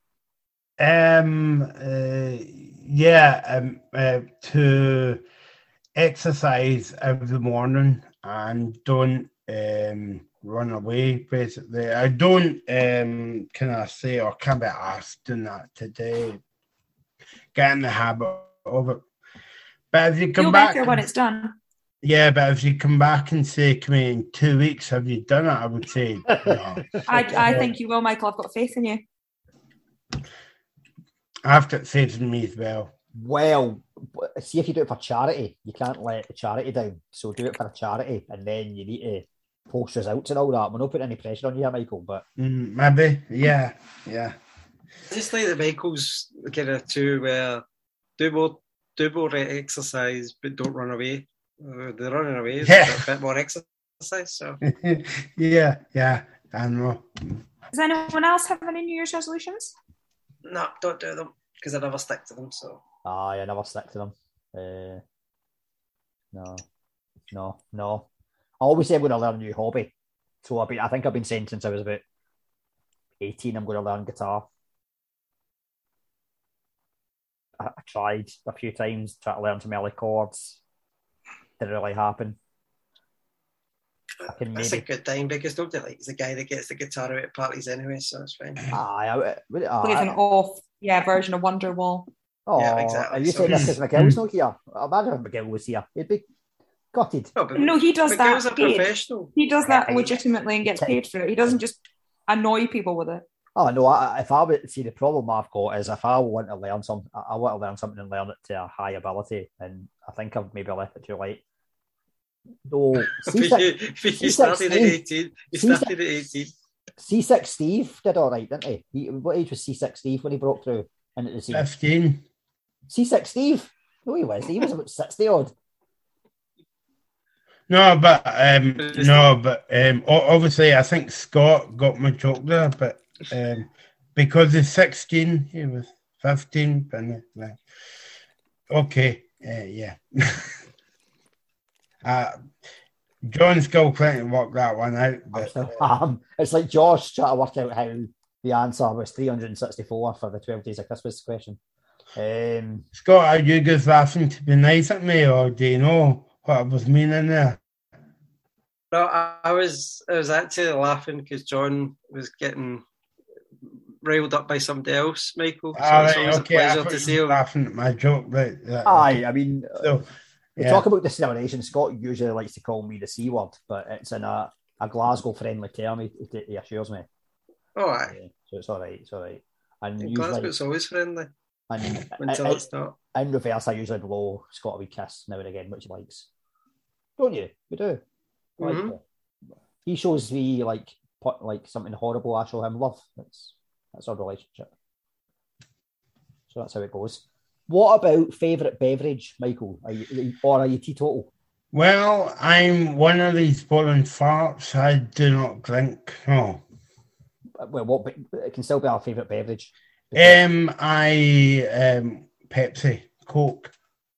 You know which one? Because do you mean because it's which one? Pepsi Cola or Coke? Yeah, anything. Yeah, but it's weird, right? Because when you go out, when you go to a restaurant, they say, "Can I have Coke?" And they say, "We've only got Pepsi." And I'm like, "But is that not the same thing with a different name?" No. It really annoys me when I'm like, "Oh, can I get a Diet Coke?" "Oh, it's Pepsi. Is that all right?" Well, no, it's not. Because I'd have asked for a Pepsi, wouldn't I? So no, it's not all right, is it? Aye, I was out there. What was I out yesterday? I asked for what did I ask for? Because I wasn't drinking. I asked for a Sprite or a Fanta, and it didn't happen.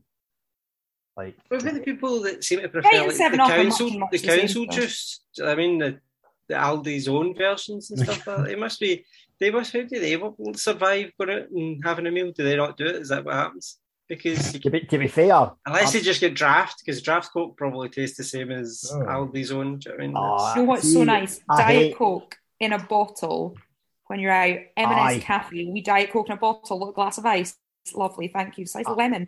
You don't get offered Pepsi and M&S. Do you know the only problem I've got here, right? Again, referring back to being out after isolation duties and all that type of thing.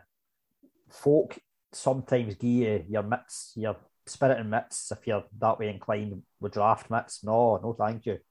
I want premium mitters. I'll be honest with you. I'm quite snobby that way. Because here in the house, I've not got a draft Coke machine that I pour. So I want ginger beer for my rum, or I want Ting, or I want premium, and I want it in a can or a bottle. I don't want your draft stuff. I'm just putting it out there. Anyone else like that? Anybody was going to offer you? I don't know. When I was younger and going to clubs, it didn't really bother me. I wasn't going to. I was just. But Scott, vodka and Diet Coke. I wasn't going to worry about 40p vodka mix on a Wednesday night. Yeah, like no one's like, "Oh, can I get a glass full of Coke?" That's different then. But you're a cocktail bar connoisseur now, Scott. You're not telling me you're taking draft mix with your spirit. No, but I probably don't drink spirits enough outside of home. Do you know what I mean? To really make an impact. Have you got a draft Coke machine at home? Have I got a draft Coke machine at home? No. No, right, okay. Would you want one? No, but I wouldn't have. I wouldn't have Coke with my spirits. I'd probably have a rum. I would have ginger ale, whiskey or drink by itself. I wouldn't need a mixer. Exactly. So. Aaron, ask Michael how he eats his pizza, please. Get. Have you forgotten to? Is that like a New Year's resolution not to ask that anymore? No, it's a good question. Oh. So, Michael, when you get a pizza, do you eat like the nicest bit first and like all the good toppings and stuff and finish that, or do you have the crust first so that you're left with the delicious toppings, the bit that everyone likes and enjoys? I kind of leave the most healthiest stuff on the pizza to last. But like, you know that way where you're coming up to it, you're like that, oh shit, I don't want to finish it. So you try and kind of like drag it out as much as possible. And then like this podcast. Yeah. It's a bit like my life. Yeah. Are you? So you're eating the normal way. That's the first. You're eating the normal way. You're eating the good stuff, the toppings, the cheese, and all that. Yeah. Crust the last. Aye. And I think this is the first time Jeff's heard that question, because Jeff, I take it you eat it in the normal way and you don't go bizarre crust first. Never. I knew an officer once who only ever used to eat pizza with a knife and fork, which was fucking weird. Oh, that's worse than. Yeah, No, that's not worse. never- That's I'm not worse than Aaron. no, Aaron's no, still I've no, never no, heard no of- chance. Anyone doing it backwards? In some places, you need to eat it with a. In some places, you need to eat it with a knife and fork. I would say. Oh yeah, posh Italian restaurants, not Domino's. No. We've had this debate before. I'm eating pizza hands.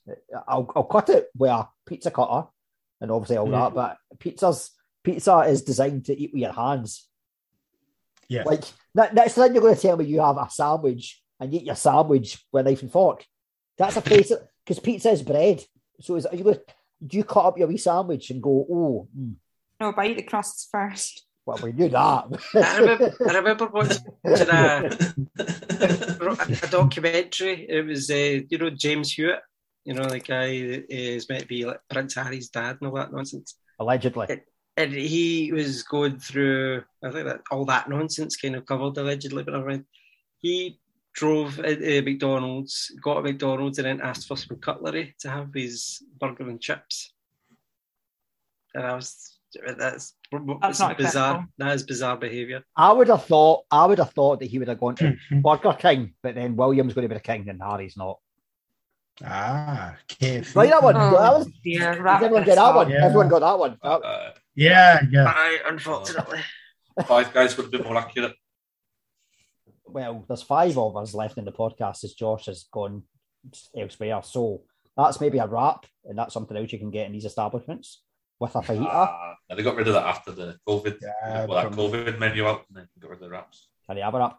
And Erin's going to give us a wrap next month for a Manscaped ad, which I'm looking forward to. Oh yeah, she might do a poem. Aye, please, because we've heard about, you've told us about your son. She might do a little poem for that, so you can all look forward to it. Oh, definitely. Like balls, is balls going to be in it?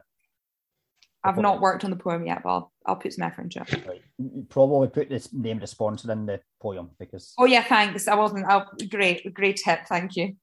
No, well, to be fair, I did ask you earlier if you wanted a wee shot tonight of doing the Manscaped stuff, and Well, I'm going to do a poem, and and we'll see what the feedback is, won't we? we will. So, Michael, thank you for coming on. Hope you enjoyed it. Thanks for having me, guys. And you're welcome back on the Scottish Football Food Podcast anytime you want. Yeah, I'll bring Cam with me as well. No, don't bring that freeloader. Because does he ever pay, Jink? He says he pays. I don't believe it. That was a joke. I know. No, he has a joke. That's how man. All right, okay. Yeah. Right. Aye. We'll edit that bit out just in case. Yeah, no. We won't really at school. Sky, you are like, aye, that's what we're doing here. It's a wrap, isn't it? No one else has got any quick fire and slow fire questions. We're done, aren't we? 2022. I've got I've an exclusive to get a break. The reason why Josh is no longer. But yeah, I wasn't going to say it because I thought he might not want people to know. Are we doing it? Are we doing this? I'm going to say it. Right, go for it. Oh, brilliant. Right, go for it. It seems to be there's a moose Josh, loose I wouldn't about have his. said this. Oh, There's a moose loose about his house, and that's why he had to leave. I don't know if is that a Manscaped ad? well, whose mouse is it? could be. It could be a Manscaped at Josh's living room just now. I don't mean to take the mickey when I talk about that. And that is a wrap. Right, cheers. Thank you. Good night. Good evening. Good morning. Goodbye.